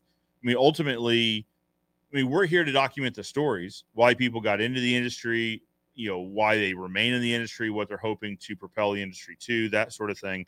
But we ultimately want them to be happy with it too. I mean, this is them sharing their story and putting it out for the world to see. So they weren't super comfortable. They were okay with being in front of a camera, but they weren't super comfortable. Anyway, there's some big names out there doing big things for the industry that don't want to be part of the public conversation, which is fair.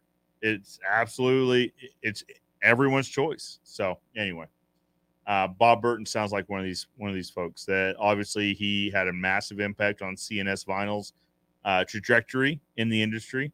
So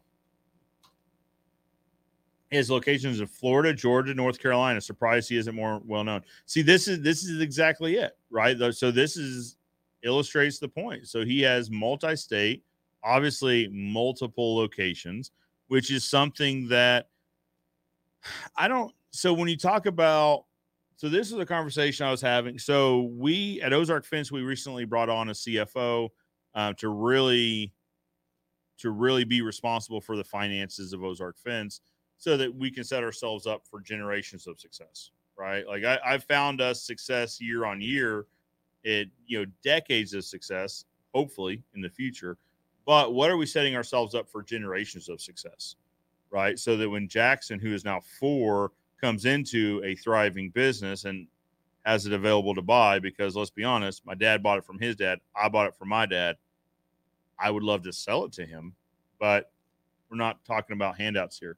But what are we doing to where he has a healthy business to buy, right? So the CFO, but that was one of the questions the CFO had was, what are your goals? Are you going to do you want to franchise? Like this particular gentleman has helped Service Industries franchise. They've found success through the franchise method, but I don't know. I don't think so. I haven't seen that method work super well in the past. Maybe that's due to poor execution. I don't know, but you don't see a lot of, I almost said you don't see a lot of fence companies with more than 2 or 3 locations. You see there's quite a few that have several locations, but as I say that, the Superior comes up, the Seeger comes up, there's companies that have multiple locations, right? So that's probably not an accurate statement. But far more often you see companies with 1 location, 1 or 2 locations, rather than companies that have, I don't know what the delineation there is, but more than 5 locations, maybe. So in our conversation, I told him I don't want, I'm not, never say never, but that's not on my list of priorities in the next 10 years is to talk about any sort of franchise model, because I don't know. I haven't seen, well, I don't know. That's not fair to say. I was going to say I haven't seen it be successful, but obviously there are several companies that have made it incredibly successful. So I don't know, but there's guys that can pull it off. Quite obviously, I mean, Seegers comes to mind. They're big up and down the Eastern Seaboard, and the guys I've met from Seegers are legitimately really good people. I don't know. So I guess it is possible, but these are the people that are behind the scenes that are propelling the fence industry that don't want to be on the public facing. This is all a part of the conversation on who's on the Mount Rushmore fence. I don't know. If I had to narrow it down, I mean, like I said, Matt Warner, Tony Thornton would be on there. And then I go to, guys that, Sean King is obviously having a large impact on the training side of the industry. So he deserves a spot up there. But like I said, there's other guys. It's not a fair conversation because, there's a lot of guys that deserve to be up there. But as I say that, there's probably guys that deserve to be on Mount Rushmore too that aren't. So I don't know. Thanks, Kenny, for the great question. Now it's got my mind twisted in pretzels.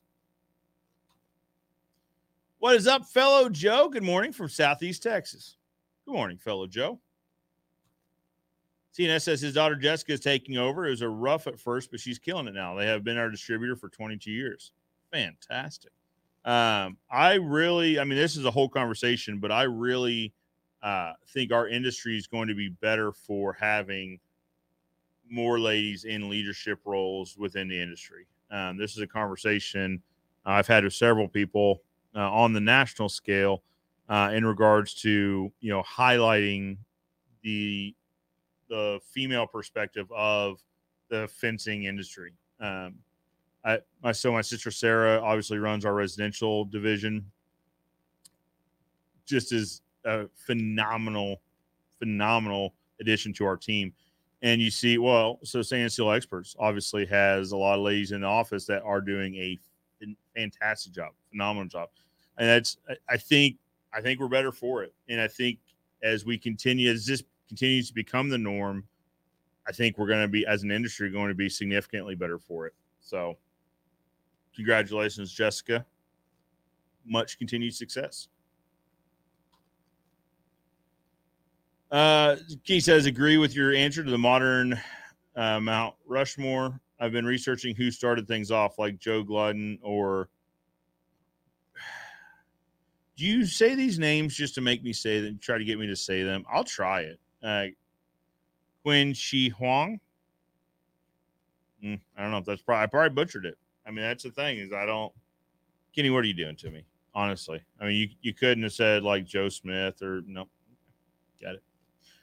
Kenny, you still haven't told me who's on your, well, I guess you did. Who to start things off? Or who's on your Mount Rushmore, Kenny? That's what I'm asking you right now. Mount Rushmore. All right, guys.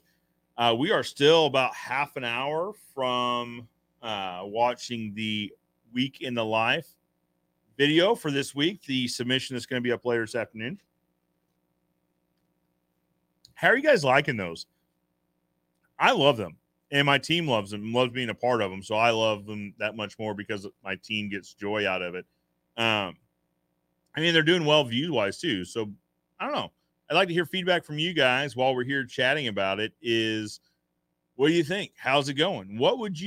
Here's a question. What would you like to see done differently? I think that's a fair question. And this content only gets better from here with more interaction from you guys. Kenny Dugan says, guy who invented barbed wire and guy who built the Great Wall of China. Fair. That's fair. I probably should have known that. Thank you, Kenny, for the education. So Joe Glidden invented barbed wire. So I was looking at, where was I? I don't even know where I was. Or maybe I saw this online, probably in one of the fence Facebook groups. It was wall art. It was a board of the different barbed wire, like the different forms of barbed wire. That is a whole lot. Like we don't do a lot of ag fence. We do hardly any ag fence actually, just because of the region that we're in. Barbed wire is a crazy conversation because there are, modern day, there's not a lot of option, right? You've got barb, no barb, you've got high tensile, you've got some options. But this board had like a dozen different types of barbed wire, depending on what part of the country. I mean, they're twisted differently. Some have 2 barbs, some have 4 barbs, some had these raised. It almost looked like old time like barbed wire. Had what looked like they weren't razors, but had some really wide barbs on it. Really wild thing to see. Um, Barbed wire is a really interesting conversation.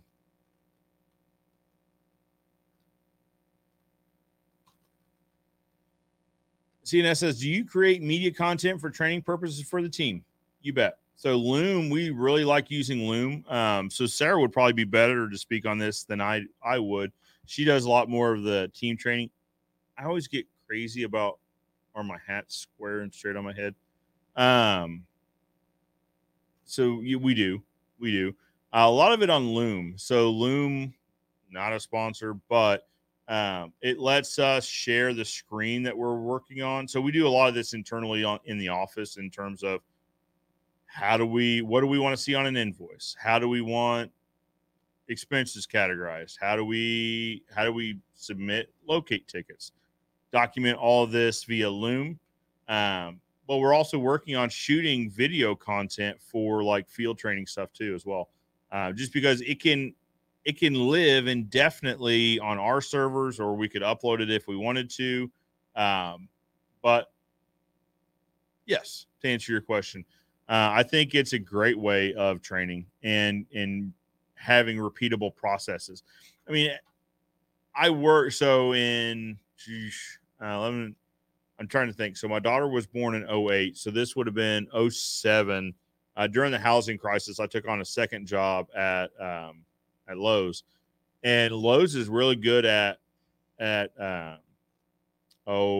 they've got processes and they've got a computer training system, but they've also got when I was there, they also had binders, just like training manuals and reference manuals for, I mean, everything down to dusting the floors. Right? We use this compound. This is how we sweep it. This is what we do with it once we sweep it. This is how we dispose of it. This is how we dispose of the trash bags that it's disposed in. The whole thing. So now we can take these thick manuals and we can turn them into digital training that we can keep up to date, which is something we're working on building out. I mean, there's platforms for this. Again, not sponsored, but Trainual seems like a really good one for creating training processes, and so you can have different modules that you can keep up to date. So, you know, if we're talking about locates, here's how we file the online locate ticket, or the online locate tickets, whatever they're called now, but the digital version of 811. Here's how we do it. But next week, if Missouri One Call decides to change their system, we can then shoot a new one video on this process and then plug it into that particular module in Trainual without having to redo the entire thing. Now, over time, you would probably want to redo the entire module or entire objective or whatever. Do we, really long answer. Do you create media content for training purposes for a team? Yes, absolutely. We've got so we've got all of the equipment here to create media content, both in the camera and the lights and the audio stuff. So part of this week's Week in the Life video is now we're rebuilding the Ozark Fence YouTube page. So it's Sarah doing some of the content there, but not really what your question was, training purposes. But yeah, we've got all this media equipment. We might as well use it, put it to good use. Kenny says, I like your answer, though, because it gives us other people to get different views and perspectives from. Yeah. So, okay. I think one of the, as I'm sitting here, I appreciate the question because it makes us think, right? So I said I didn't take the stories of the people that didn't feel comfortable because I want them to feel comfortable, right? Because I feel like they'll give a better representation of themselves and their history if they're comfortable. But then also, you know, do we lose that story though if like a meteor falls from space and unfortunately takes them away from us, the industry? I don't know. Different views and perspectives from. You're right. Okay. Reconsidering now. What is up, Matt? The OG, making Weekend in Life is fun. We do need more feedback so we can shoot more content that people would want to see. Don't be shy. Any good ideas? Absolutely. Couldn't agree more. We shot some content, last Saturday. That I always get the content schedule confused in my mind, but I think last week's content will probably be up in 2 weeks. But we shot a walkthrough of Ozark Fence. Saturdays are great for that because we can just kind of walk end to end, corner to corner in this whole place without disturbing anybody or messing up anyone's workflow. We did that based on questions and comments from you guys. We also outlined basically like an overview of what it looks like for us to ship an order from our e-commerce fulfillment. Again, kind of an overview. I mean, we showed pulling the fittings that were already heat shrinked because it takes like 45 minutes to warm up the heat shrinking machine. So we're going to create that content at a later date. But yeah, so someone had asked, what does it look like when I place an order with you? What does it look like on the back end before it gets sent to me? So we created that content. Questions and comments are always an incredibly good way for us to produce content that you guys would want to see. Matt, thank you so much for joining us. CNS says, that's what I'm thinking. One video equals everyone getting the same education. Right. Exactly. And like I say, you can update that. You could have one answer. Right. So sometimes in training, I will train someone and then they will train others. And then those people will then train other people. Just this is a cycle. But it also gets back to that game of telephone that we played in school. The message could start out as the elephant is blue and then come out as I love pepperoni pizza. Right? Like it's the telephone game never worked. And so I think trainings could go like that. Right? So as people add their own opinions and their own experience into the training process, that training process could change over time. Whereas using marketing, using media, using digital means, we can have one process that can be repeated for everyone. And it could be replayed and repeated over and over. And like I said, kept current also. So, but you're right. Everyone getting the same education. I think that is hugely important. I mean, it leads to processes being repeated in the same way over and over, ultimately to a better client experience.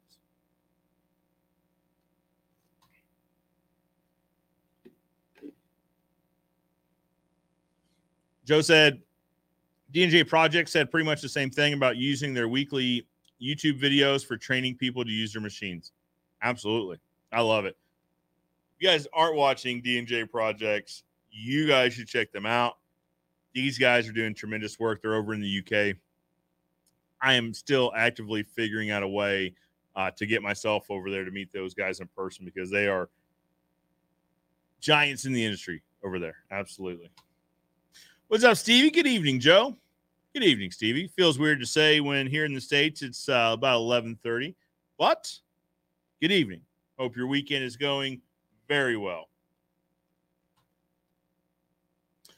Sherry says, I'm still trying to get a solid building foundation, but I see different things from different people. Yeah, hard to know what is actually the best way to do everything. What resources do you recommend? I don't know. There isn't a best way, right? There isn't one way that is the best way for everything, right? Because what we're finding out a lot via this social media and talking to people from other parts of our country and other parts of the world, i.e. watching the D&J projects over in the UK, over in Nottingham, you see that there are different ways of accomplishing the same task with great results, right? So they use different. So again, use just because they came up recently, D&J Projects, obviously they build fence differently using different building materials. So they'll use predominantly. Now, I made the mistake of saying this is how the UK builds fence, and I was quickly reminded that no, actually, that's not how the entire UK builds fence. All right. So different regions of different. All right.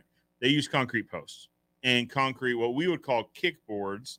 In the southern United States, they'll use treated pine kickboards, cedar pickets to provide a barrier from the soil up to the cedar boards, kind of the sacrificial layer, really.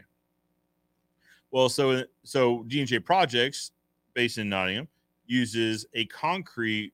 They term them gravel boards, which makes sense because you can place landscape gravel against them. Okay, but concrete posts, concrete gravel boards, and then I need to do another review video. So the overhead view of this post, if you're from a bird's eye view looking down, it's an H post. So it's got two channels running vertically down the post that you basically just slide the fence panels down in. I hope that makes sense. Great system. And the concrete is rebar reinforced, leads to great longevity in ultimately a really wet environment. So if you think we have issues with rot and decay, think about a place that gets a tremendous amount of rain year round. They obviously have more of it to deal with. So your question, hard to know what is actually the best way to do everything. The best way is the way that gets you solid results that can be repeated in your business. Now, as a new business or a business that hasn't started yet, you said you're still building a solid foundation. How do you know? Right. And I understand. I absolutely hear the voice that this is coming from saying, I'm trying to learn. I'm trying to build a solid foundation to build this business on. I need to know the best way to do everything. It's going to depend on your business and on your region, right? So the best way of finding your best way is to try a lot of the different ones and find what works out best for you, or what you see as being the most efficient result, or the best finish, or the best end results, right? What resources do you recommend? As far as fencing, the AFA is an incredible resource. There are others out there. The FWA Fence Workers Association is a good one to look into. NAFCA, North America Fencing Contractors Association, also a good one. You often talk about you'll often talk to guys who are members of all three. Again, because we're all trying to figure out the best way. Case in point. So, as I said, our family's been building fence since 1955. I learned from my dad, who learned from his dad. My dad spent the bulk of his life here. Now, I say the bulk of his life. I was actually born out in North Carolina when my dad was executive director for a company called United Cerebral Palsy. Anyway, he took some time to work in the corporate field.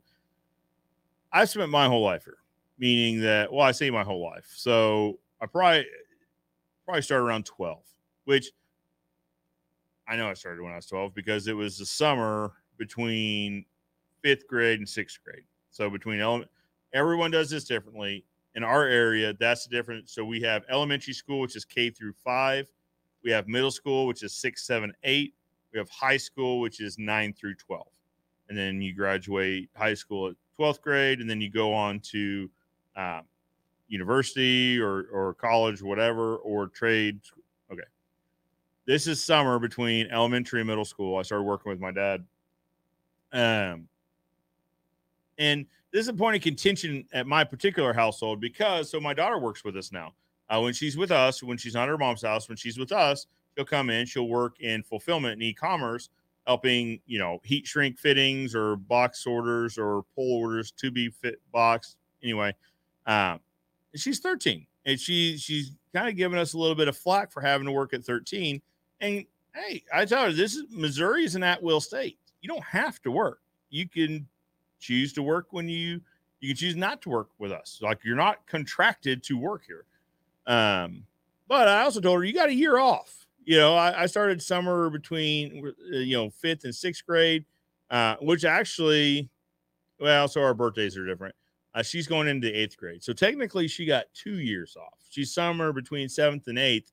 I started somewhere between 5th and 6th. So anyway, still trying to figure this out is the point. Sorry, Jeremy, bring this all roundabout. So we've been building fences since 1955, and I could show you my way, but I'm still learning from others and trying to improve how we do it, right? So when you say it's hard to know what's actually the best way to do everything, I agree. And we're still trying to figure out what the best way to do everything is. So don't feel like that's holding you back or that should hold you back. I would say jump into it and figure out what works best for you. But as far as resources, I would check out the main 3 associations, the AFA, NAFCA, FWA, in no particular order. They're both or all 3 kind of doing similar things and trying to help contractors build the foundation you're looking to build. Hope that helps. Steve says, Dave and Stevie White, 2 top guys. Absolutely. D&J Projects are Dave and Stevie White. So there's a funny story about this. So speaking of my daughter Macy, she was up here, and this might have been a year ago, so she was probably 12. Anyway, she was here when I did a live Q&A with D&J Projects. We probably ought to do another one of those again. We haven't done one in a while. Anyway, so we went to lunch afterwards, and I could see where the thought process came from, because sometimes in different countries, words are spelled differently. For instance, the word color. Here in the United States, we would spell that COLOR. Other places that may be spelled COLOUR. Okay. Different spellings for different regions. Some names have silent letters and all that. Anyway, she said, "Hey, Dad, the 2 guys you were talking to, where are they from again?" I said, "Well, they're from the United Kingdom, across the pond, as you know, over near Europe." She goes, "So over there, I guess Stevie has a silent J in it." Huh? No silent J. She's like, "Yeah, it's D and J. So I assume that Stevie starts with a silent J. Is Dave and Stevie, so it's D and silent J." I found this way funnier than it probably actually was. So I shot a video and I WhatsApped it over to Dave and Stevie. And anyway, had a good bit of a laugh about that one. Speaking of our UK fans, Martin, how are you? Hey, Joe, checking in from Durham, UK. Welcome, Martin.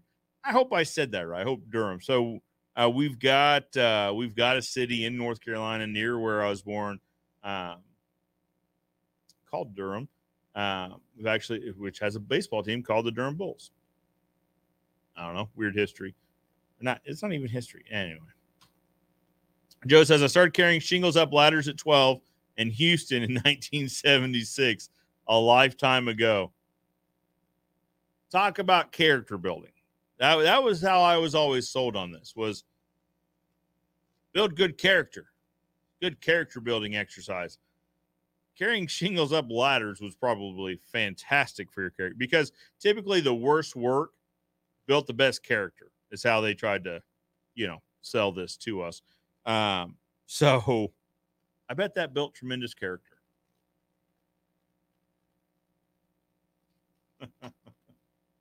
Brandon Looney Tunes Fan 2000 says, "Hey, what's up, Doc? What's up, Brandon Looney Tunes Fan 2000? I love that name so much. And the thumbnail there is absolutely fantastic." Said, "I just subscribed. Thank you. Appreciate it. I appreciate all you guys that subscribe. If you haven't subscribed, if you wouldn't mind considering, that does, in fact, help the channel." Brandon says, "I'm new here." Welcome, Brandon. You're amongst the Fence fam. We accept all in the Fence fam. Stevie says, "That's all, folks. Don't say goodbye to him so fast. He's here. Let him stay." Joe says, "My knees hate me now, though." So talking about carrying shingles up ladders when he was 12. I bet they do. I bet they do. My knees don't love me. I played football in school. Also played baseball as a catcher for a while. These are not. Oh, excuse me. Knees are not in fantastic shape, but they keep on plugging along. But I bet, yeah, carrying shingles up a ladder, I can see how that would be really rough on the knees. Yeah, okay, great point again. Favorite versus favorite. Both, well, okay. I was getting ready to say both pronounced the same. I'm not 100% sure of that. I assume they would be pronounced favorite. Favorite.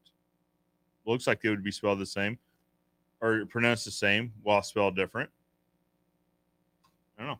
All right, guys, we are 10 minutes away from noon from showing. Let me start getting everything connected to show you guys. We'll stop that screen share. We will start a new screen share. Great content. I know. We are checking the box that says share tab audio. That way you guys can hear it. We've learned things. Even though I'm a fence guy that is learning how to do technology, I am indeed learning how to do technology. So this should have the audio plugged in. Hey, I haven't seen anybody in here. Well, actually, I say that. CNS told us how they're spending their 4th of July weekend, their Independence Day weekend. How are you guys spending your Independence Day weekend? Those of you in the UK may call this Treason Day. I've seen that meme float around. Hilarious. How are you guys spending your 4th of July weekend, Independence Day weekend for the United States? How are you guys spending it? So for us, let's see what is on. So Jackson and I, as I said, are going to go see Jurassic World Dominion tonight. We went and bought our fireworks yesterday. Holy cow. Talk about second mortgage. But actually, I say that. The retail price on this stuff is pretty high. I have a friend who they have a fireworks stand. So a little bit of a deal. Actually, we became friends. So his daughter played softball with my daughter. Anyway. But looking at retail pricing on fireworks, holy cow. They are expensive. It is an investment that goes up in about, 20 minutes or so. But it's a good time. And it's helping local folks out. So, okay. Makes sense. Let's see. Bought fireworks last night. We doing this show, obviously, right now. Jackson and I, after this, we're seeing Jurassic World Dominion. And then tomorrow, Sunday. Oh, so Taylor has family in from out of state, both Wisconsin and, oh, man. Used to be Virginia, but I think now Georgia. I should know this. We went out there. Well, so, all right, let's think this through. I flew into, yeah, pretty sure they're in Georgia. Anyway, out-of-town family is here in town this weekend. So we're going there to Sunday. Going to blow up some fireworks in a safe and orderly manner. And then Monday, I think we're headed down to the lake to spend the day with my family. I don't know if we're going to hang out to fireworks just because Tuesday is a work day. So I don't know if we want to fire fireworks off to midnight, then turn around, drive 45 minutes home and, wake up at 6 the next morning. That probably does not sound like a recipe for success, but I don't know. What are you guys doing on 4th of July weekend? So D&J was Dave and Jamie, who is Stevie's cousin, who no longer works with the company. Absolutely. So I should have started there, but I thought the story was funny because, like you said, Macy was just convinced that for whatever reason, abroad, Stevie was spelled with a silent J at the beginning. I thought that was, like I said, funnier than it probably actually is. But the way she had said it, it was like she had caught on to a revelation. She had found made a revelation. She had found a secret. She's like, Stevie is spelled with a silent J. Huh? No, not that I've ever seen. Anyway. Martin says, give me a visa and I'd be over the States doing fence tomorrow. Unfortunately, I do not have any visa powers or controls. Actually, my passport is expired, so for whatever that's worth, I have no power over anything, even my own status. I need to get my passport renewed. Anyway, that doesn't have anything to do with it. That just anyway. Okay. Michael says my favorite place in Missouri is Boomland. Not bad, not bad. So we go to Whiz Bang. These places have such great names, but Whiz Bang in Republic. So, and actually, they're in Republic, Mount Vernon, and Clever now. So, taking over the firework world. No, so we used to live behind, or the lady that lived behind it, that used to live behind us is of the Hales family.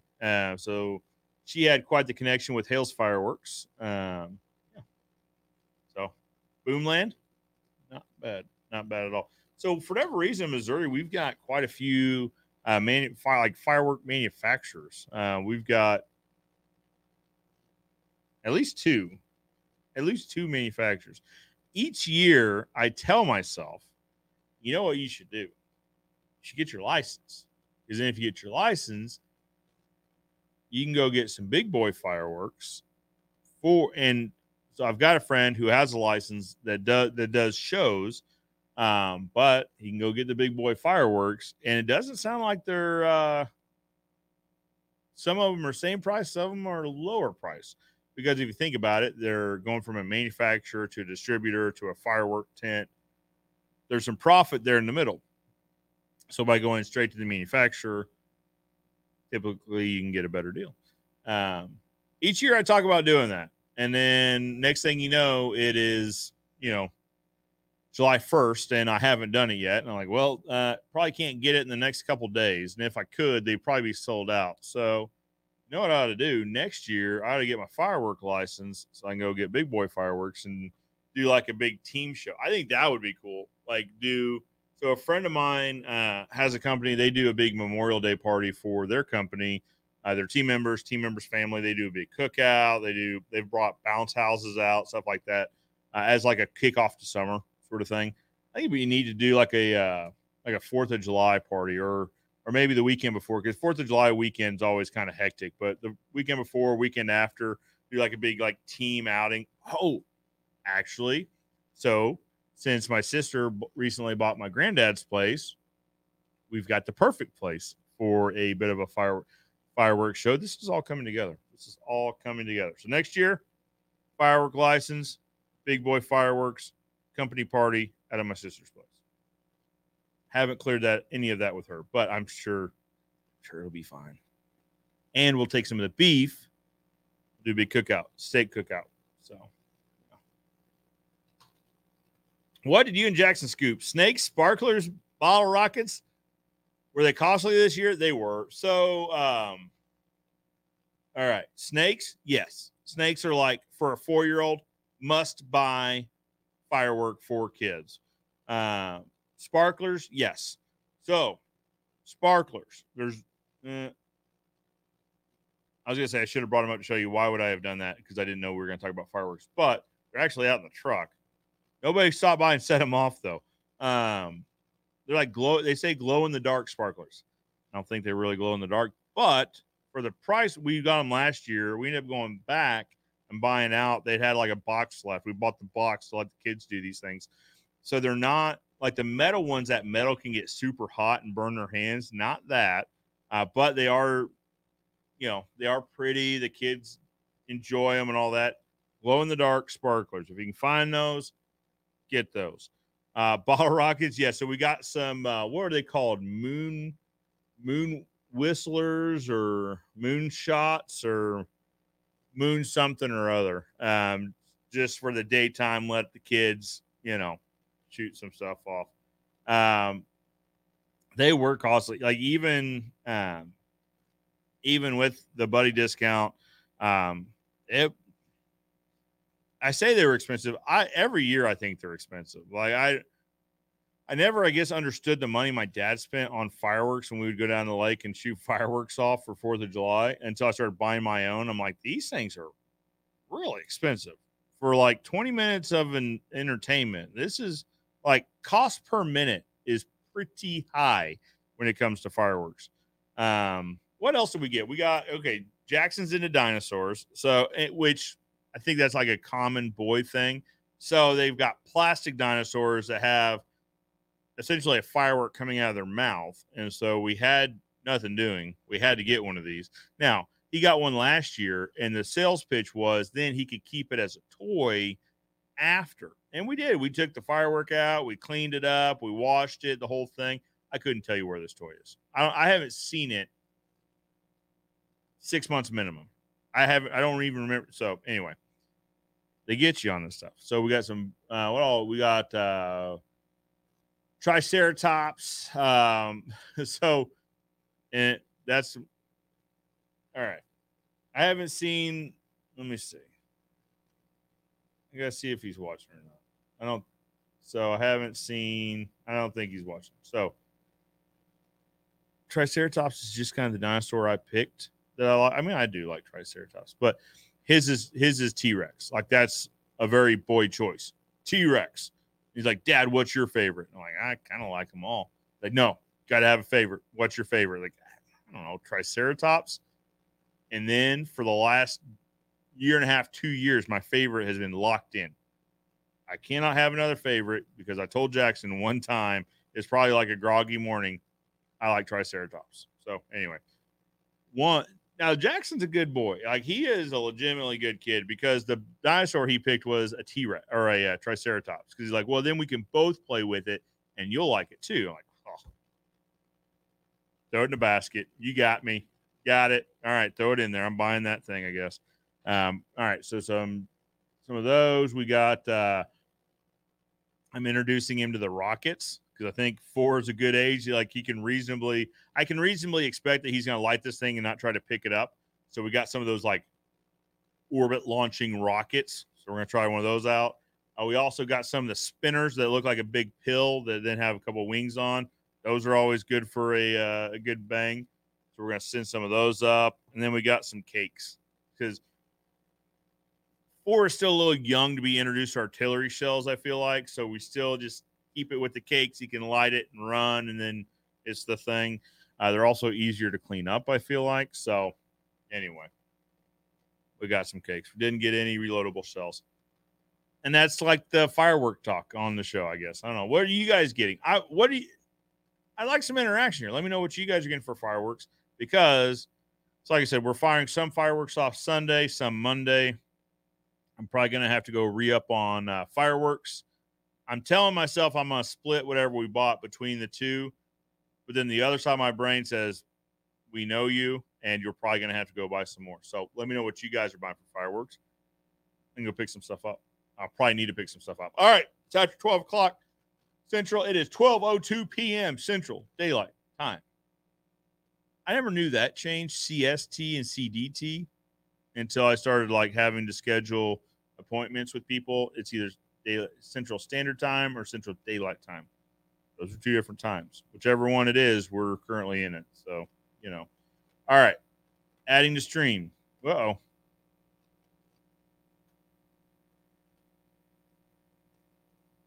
All right. Look at who starts it off. The one, the only.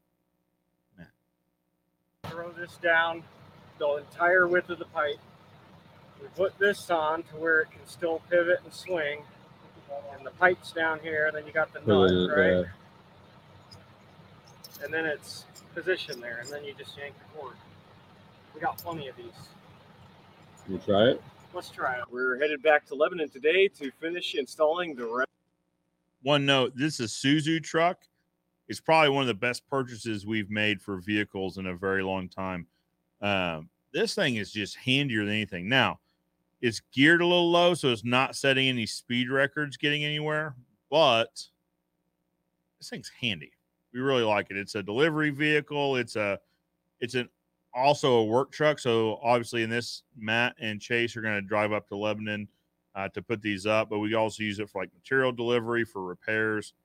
Just a good all-around truck. We might be moving to just only these trucks moving forward. Haven't really made that commitment yet, but it's certainly on my mind. Rest of the kennel panels.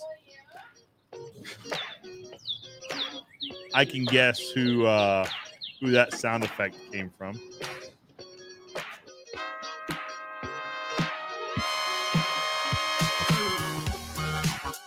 This week, we're hitting the ground running. Matt's headed back to Lebanon. Now, if you haven't watched episode 6 for a little bit of context on why Matt's heading to Lebanon, go do that real quick and come back, and this might make a little bit more sense.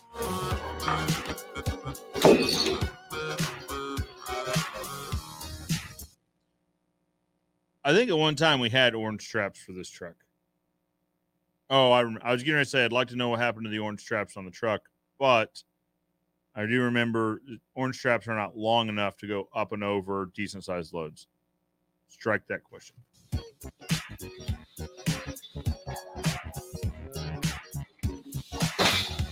So to be clear, this is a pet resort. So it is a weekend center for, when people go on vacation, they drop their dogs off. The dogs are treated incredibly well. I say this because we've gotten some heat, not necessarily on this channel, but in the past. So on our website, we used to say we build custom kennels because we do for pet palaces or pet resorts, whatever you want to call these. We also do them for Wonders of Wildlife for their animals, for what do we currently have over there? We've got a pen for the beavers that we did years ago. I want to say, no, I don't think we did anything with the bears. We might have done, some of them with the bears. But then also, for tigers, we do, down in Branson, there used to be a show with a guy that had a magician that had tigers. We've done tiger cages. We do work out at the zoo. Anyway, we had custom kennels down as one of the services we offer because Matt and his team do legitimately really good work on custom kennel enclosures. Well, someone got it in their head, just someone on the internet got it in their head that we built panels for commercial pet breeding operations. And so then we started getting just raked over the coals in reviews and this and that, saying, how dare you contribute to da. Folks, let's be clear. These commercial pet breeding operations, I've seen a few of them, they're not using our panels. They're not paying for fully custom panels. They're going to Tractor Supply, to Somo, Race Brothers, wherever, or Lowe's sells just cheap kennel kits. That's where they're going. They're buying those to use in their commercial breeding operations. They're not looking to spend the money for custom panels. But anyway, took us a little while to sort that out. So I want to create that quick aside here to say this is a pet resort, not any sort of breeding operation.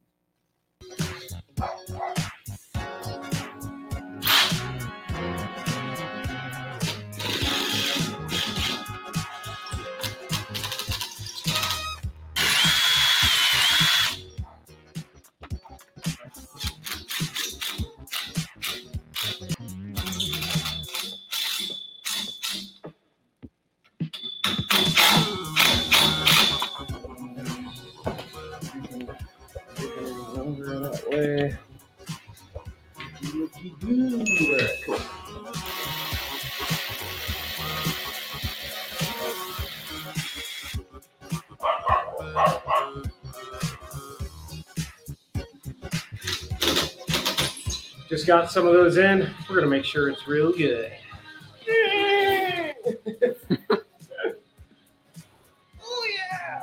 She's good. I can't do too. You're not having fun with it. What are you doing, right?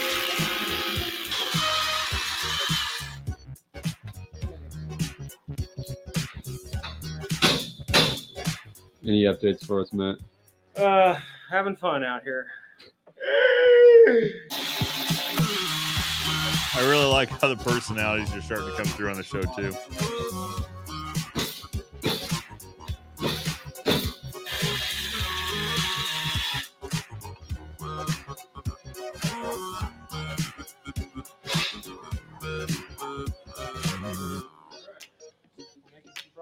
Looking good.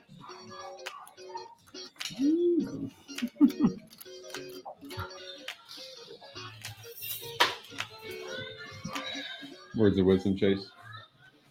Yeah, let's get some chase in here. Well, I don't have much. I don't have much right now. Classic!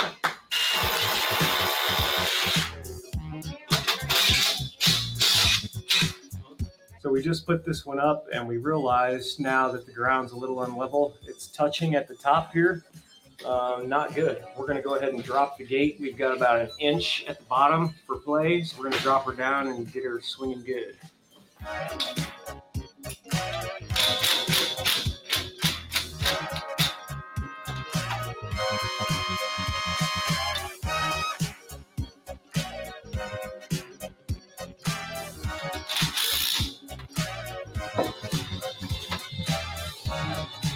Look at that. That looks good to me. Yeah, that's perfect. So in the old system, they used what was called guillotine doors. Well, that's what we call them. They might be called something else elsewhere, but they use guillotine doors, which weren't quite going to work with the new gates that we were installing. But Matt let his creativity shine and came up with a solution. To throw this down the entire width of the pipe, we put this on to where it can still pivot and swing, and the pipe's down here. Then you got the nut, right? And then it's positioned there, and then you just yank the cord. We got plenty of these. Can we try it? Let's try it.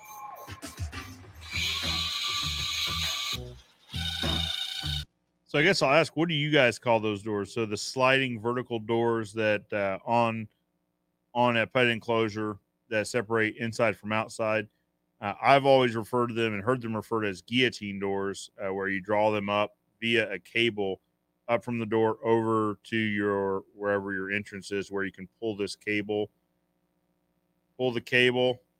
door comes up, sort of thing. Like that. What do you guys call those doors?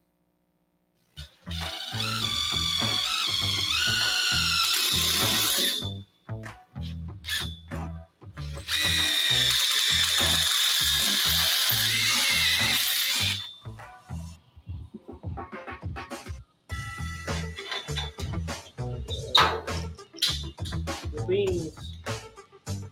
Welcome back. Hello, Lark. So that's a perfect example. The cable goes up through the pulley that Matt installed over to another pulley that pulls up that guillotine door and lets Lark here in. How are you, bud?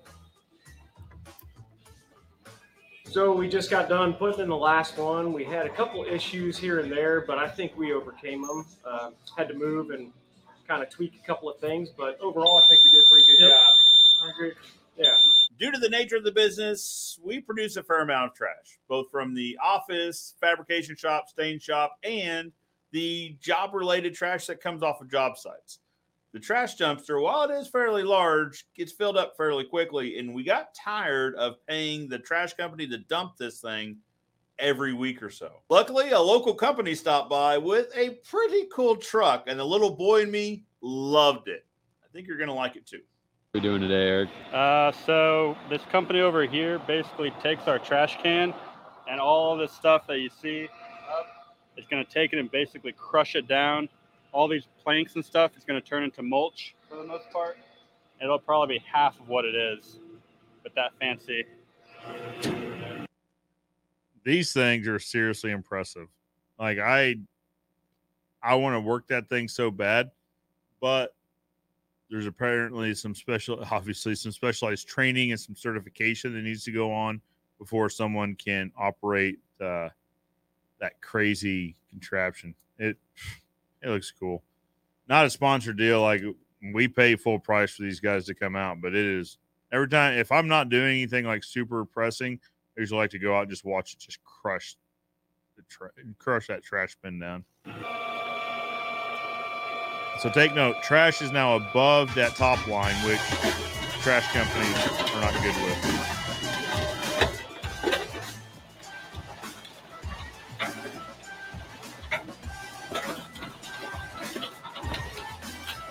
So one of the things it does, one, it compacts it and it kind of mulch, like those fence panels don't weigh much, right? So here's the reason we do this is we never meet the weight requirement on the bin for in regards to dumping. We always meet capacity because we've got things like wood fence panels, cardboard boxes, paper towels from the trash, stuff like that is light, but it takes up volume.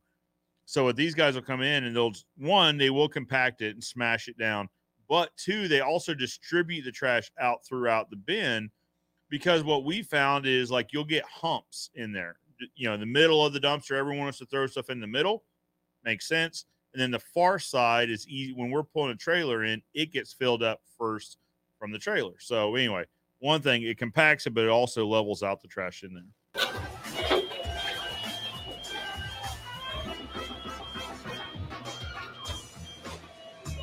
Just like that, the trash is crushed. If you guys have it, so see what I mean? It was above the rails. It may not have taken it down to half, but it got us another couple weeks out of it. A crusher franchise in your area and you're tired of having weekly pickups, check them out. This probably got us at least another week, possibly two, depending on workload, before having to have this hauled off. Not a sponsored comment. I just legitimately like their service. Now, before this YouTube channel was a thing, we had an Ozark Fence YouTube channel. I spent a fair amount of time there. I actually kind of cut my YouTube teeth in that channel, so to speak. But as things got busier and this channel took off, that channel got neglected a little bit. Well, that all changed this week when Sarah got behind the camera and started recording some content.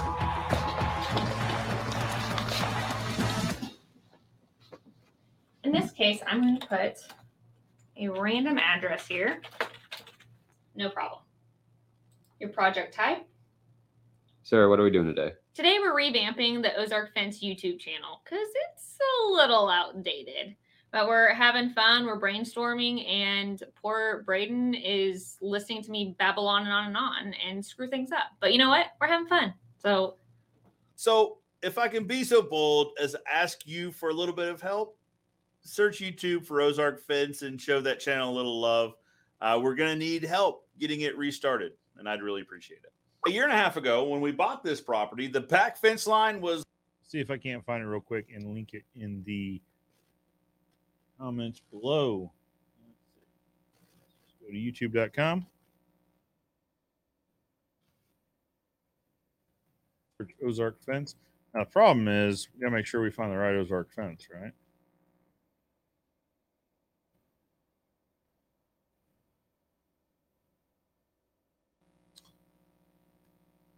This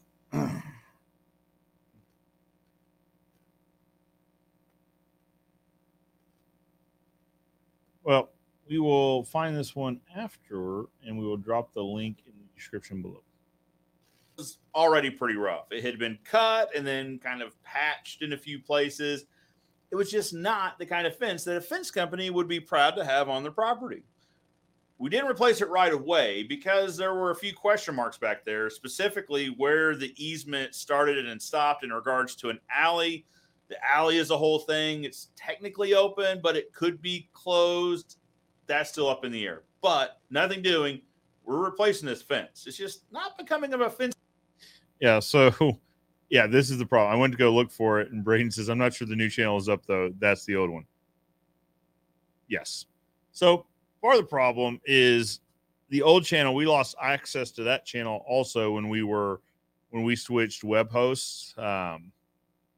So don't necessarily have access to the old channel. So we're going to have to update you guys in the future as to the new Ozark Fence channel.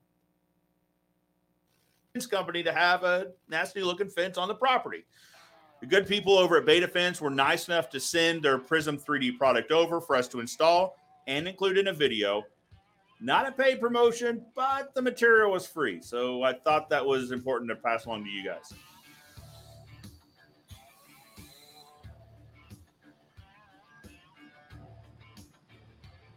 It seems like a really nice system. So you see one panel up here. The problem we got into was the clamps that they had sent, the hardware they sent wasn't quite fitting correctly. It's probably a 1/4 inch big. So the brackets didn't actually clamp down on the post. Now we could self tap. They have holes for self tappers, but anyway, So reached out to Beta Fence. They're supposed to be sending us new hardware to complete this fence. Far from done, but it's a lot better than it was before. Luckily, we knew a fence company that had some temporary fence panels that'll keep us nice and secure. So stay tuned in subsequent weeks to see us install the Prism 3D panels. Several weeks ago, we had a fence installation that we couldn't show you guys because it was out at the airport, and they get a little touchy when people show up with video cameras. But we had some posts that came back from that project. So John and Matt had some free time, and we need to repurpose these posts from a custom-built post into just standard fence post. So they got the feet off.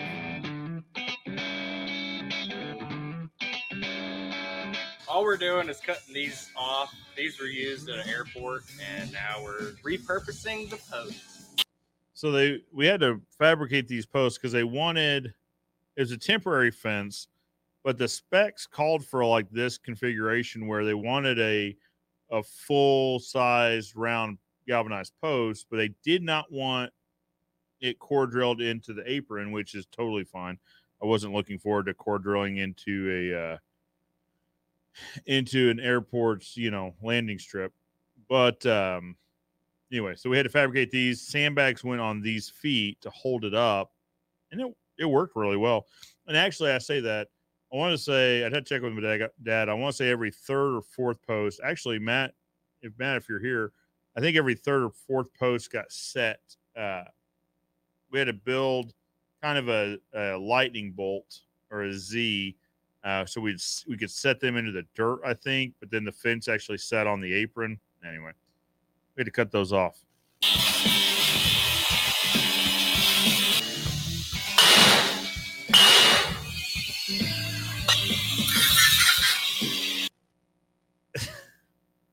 Not the preferred method of removal, but sometimes things get done for YouTube content. Like it never happened. So here we are Friday. We're all caught up in the shop, and I think we're going to go ahead and make some stock wood gates. We're going to be making several different kinds and wanted to bring you along. Here we are looking at the interior of the gate, and this is the part that we're going to be making in the shop. We're basically making the frame. We're going to be slapping 2x4s on it so that when it's ready to go out to the site, all they have to do is throw it up on the post and put pickets up on it.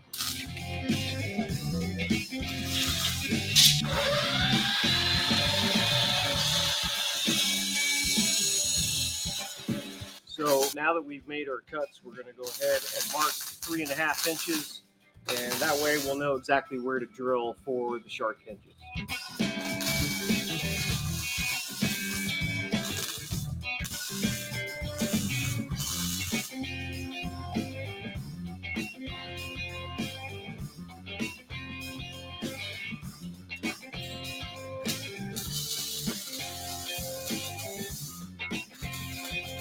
This is the latch piece. We're going to be measuring it at 30 inches and marking it right in the middle to drill 2 small holes for the latch.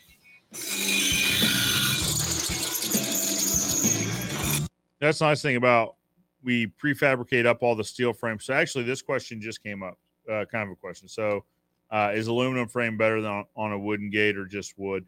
We actually build ours out of steel. Aluminum might be a little soft for what we're looking to do. Steel frame is always preferred over a wood frame, in my opinion.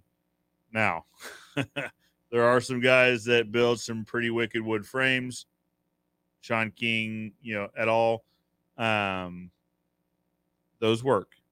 My opinion is I prefer steel frame, steel post, and then hardware that attaches from the steel post to the steel frame, the shark hinge, shark latch system.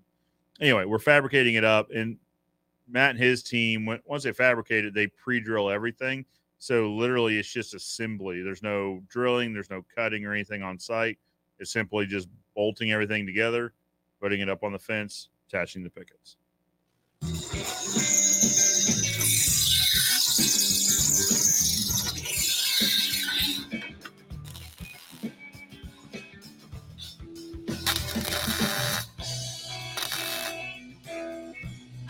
Now that we've got this tacked together, we're going to measure from corner to corner and make sure that it's square. So that one is 7, 6, 15, 16. 76 3/4.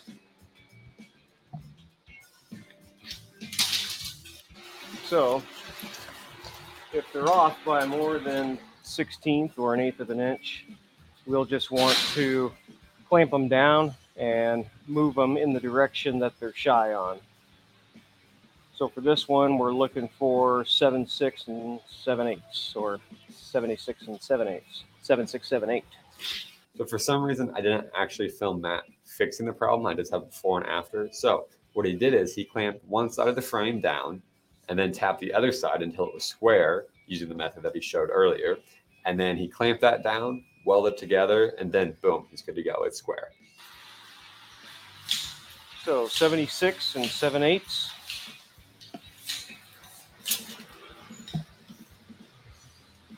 And 76 and 7/8. So now we know we're good. See that? Mm-hmm. That's from the fan. Even though it's not pointing right on us, just the airflow of the fan and me not shielding it.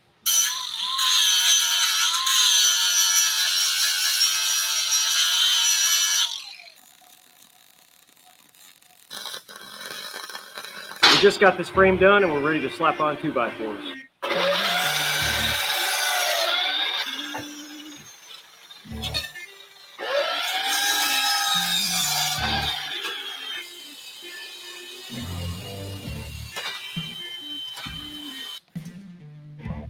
Just like that, we got her done. Voila. So you guys haven't met him on the show yet, I don't think, but on the right is Kai. Kai works with us on Fridays from for about 4 hours during the day. We'll introduce you guys to Kai. He's a special guy. He's a hoot. He keeps us laughing for sure. So Friday evening we had a Sertoma event. And I'll get more into what Sertoma is and my involvement with them in the future. Suffice to say, for right now, Sertoma stands for Service to Mankind. It is my honor to award this year's Service to Mankind Award to Mrs. Sarah O'Neill.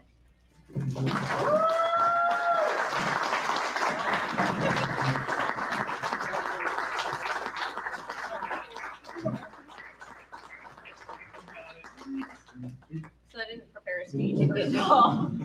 But I just want to say on behalf of Ozark Events, this is incredible. And the opportunity that you've also helped us to be able to give back to our community is amazing. And for me personally, I love the fact that, there was special permissions given to help me give back to, through Sertoma, and that was amazing. So I've always enjoyed volunteering with you guys. You're a lot of fun. But more than anything, just thank you. Thank you for letting us be a part of it. Congratulations, Joe Everest, our Sertoma of the Year.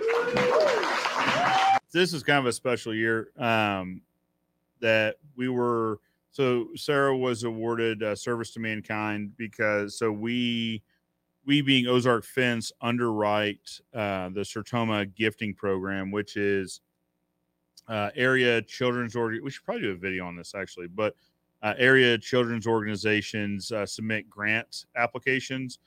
So Diaper Bank of the Ozarks. So there's a significant amount of Ukrainian refugees who are in Southwest Missouri, but obviously they're still having to get up on their feet, sort of thing. And so Diaper Bank of the Ozarks provides diapers to Ukrainian refugees who have children wearing diapers, but they need help funding that. So then they would submit an application for a grant from Springfield Sertoma, who generally receives funds from events that we put on. I'm a member of Springfield Sertoma. We do like a Wingapalooza and a chili cook-off, some really fun events where it's usually food, tasting, testing. There's a band. There's usually some beer sold. It's a generally fun event that then generates something like $250,000 a year in funds. Now, total funds. Now, a lot of that's given out to other Boys and Girls Club and this and that, but a portion of that goes to this program. unfortunately, in 2020, we didn't have any of these events. We didn't have Wingapalooza. We didn't have Chili Cook-Off. But the organizations that depend on this funding still had needs. They probably had greater needs, if we're being honest, right? So that seemed, now from Springfield Sertoma's perspective, I mean, there's not a lot that the group could have done because we didn't have any events. We couldn't have events to generate revenue, but these organizations still needed help. So Ozark Fence, we got together in one of our executive committee meetings, advisory council committee meetings, and voted to underwrite. We commit to giving $25,000 per year to the grant program so that there'll never be a year where we can't give back to the community. Springfield Sertoma can't help these organizations. Diaper Bank of the Ozarks, Big Brothers Big Sisters, Boys and Girls Club, these area children organizations.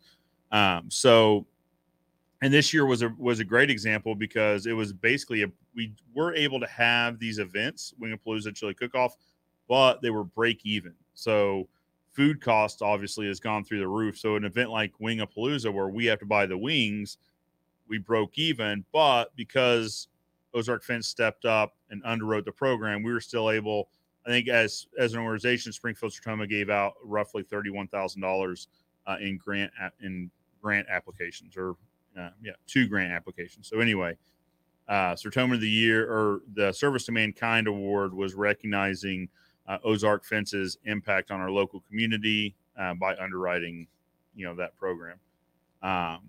So then this is me accepting Sertoma of the Year. I also got Sertoma of the Year. So it's kind of neat that both of us got an award in the same year. I don't believe that anybody comes into this club to gain recognition or gain, special whatever, but it is nice, and I do appreciate it. Our whole goal when talking about through Ozark Fence and through our... So that picture, I know where they found it, but that's Jackson that I'm holding. And Jackson is now 4. He's this rosy-cheeked little kid. He was probably a year in this picture, I would guess. I was pretty surprised. So they go and find their own pictures, and then they put them up as, and trying to surprise whoever it is, and they got me on that one. Family of giving back to the community and making a better place isn't for recognition, but make an impact, right? But more than that, it's really what we want to show is that one family with one fence company can make an incredible difference, and hopefully through that encourage other people to also make an incredible difference. So to give a little bit of context as to the award that Sarah's receiving, Ozark Fence has established a charitable giving account so that a percentage of our revenue each year gets given back to our community. It was my grandfather's vision that we build a better community, a stronger community. It's better for the businesses within that community. And this is kind of an extension of that. A part of that charitable giving account, $25,000 per year, has been pledged to the Sertoma Grant Program. The Sertoma Grant Program gives this money to area not-for-profit organizations, specifically that help children's charities, children's needs.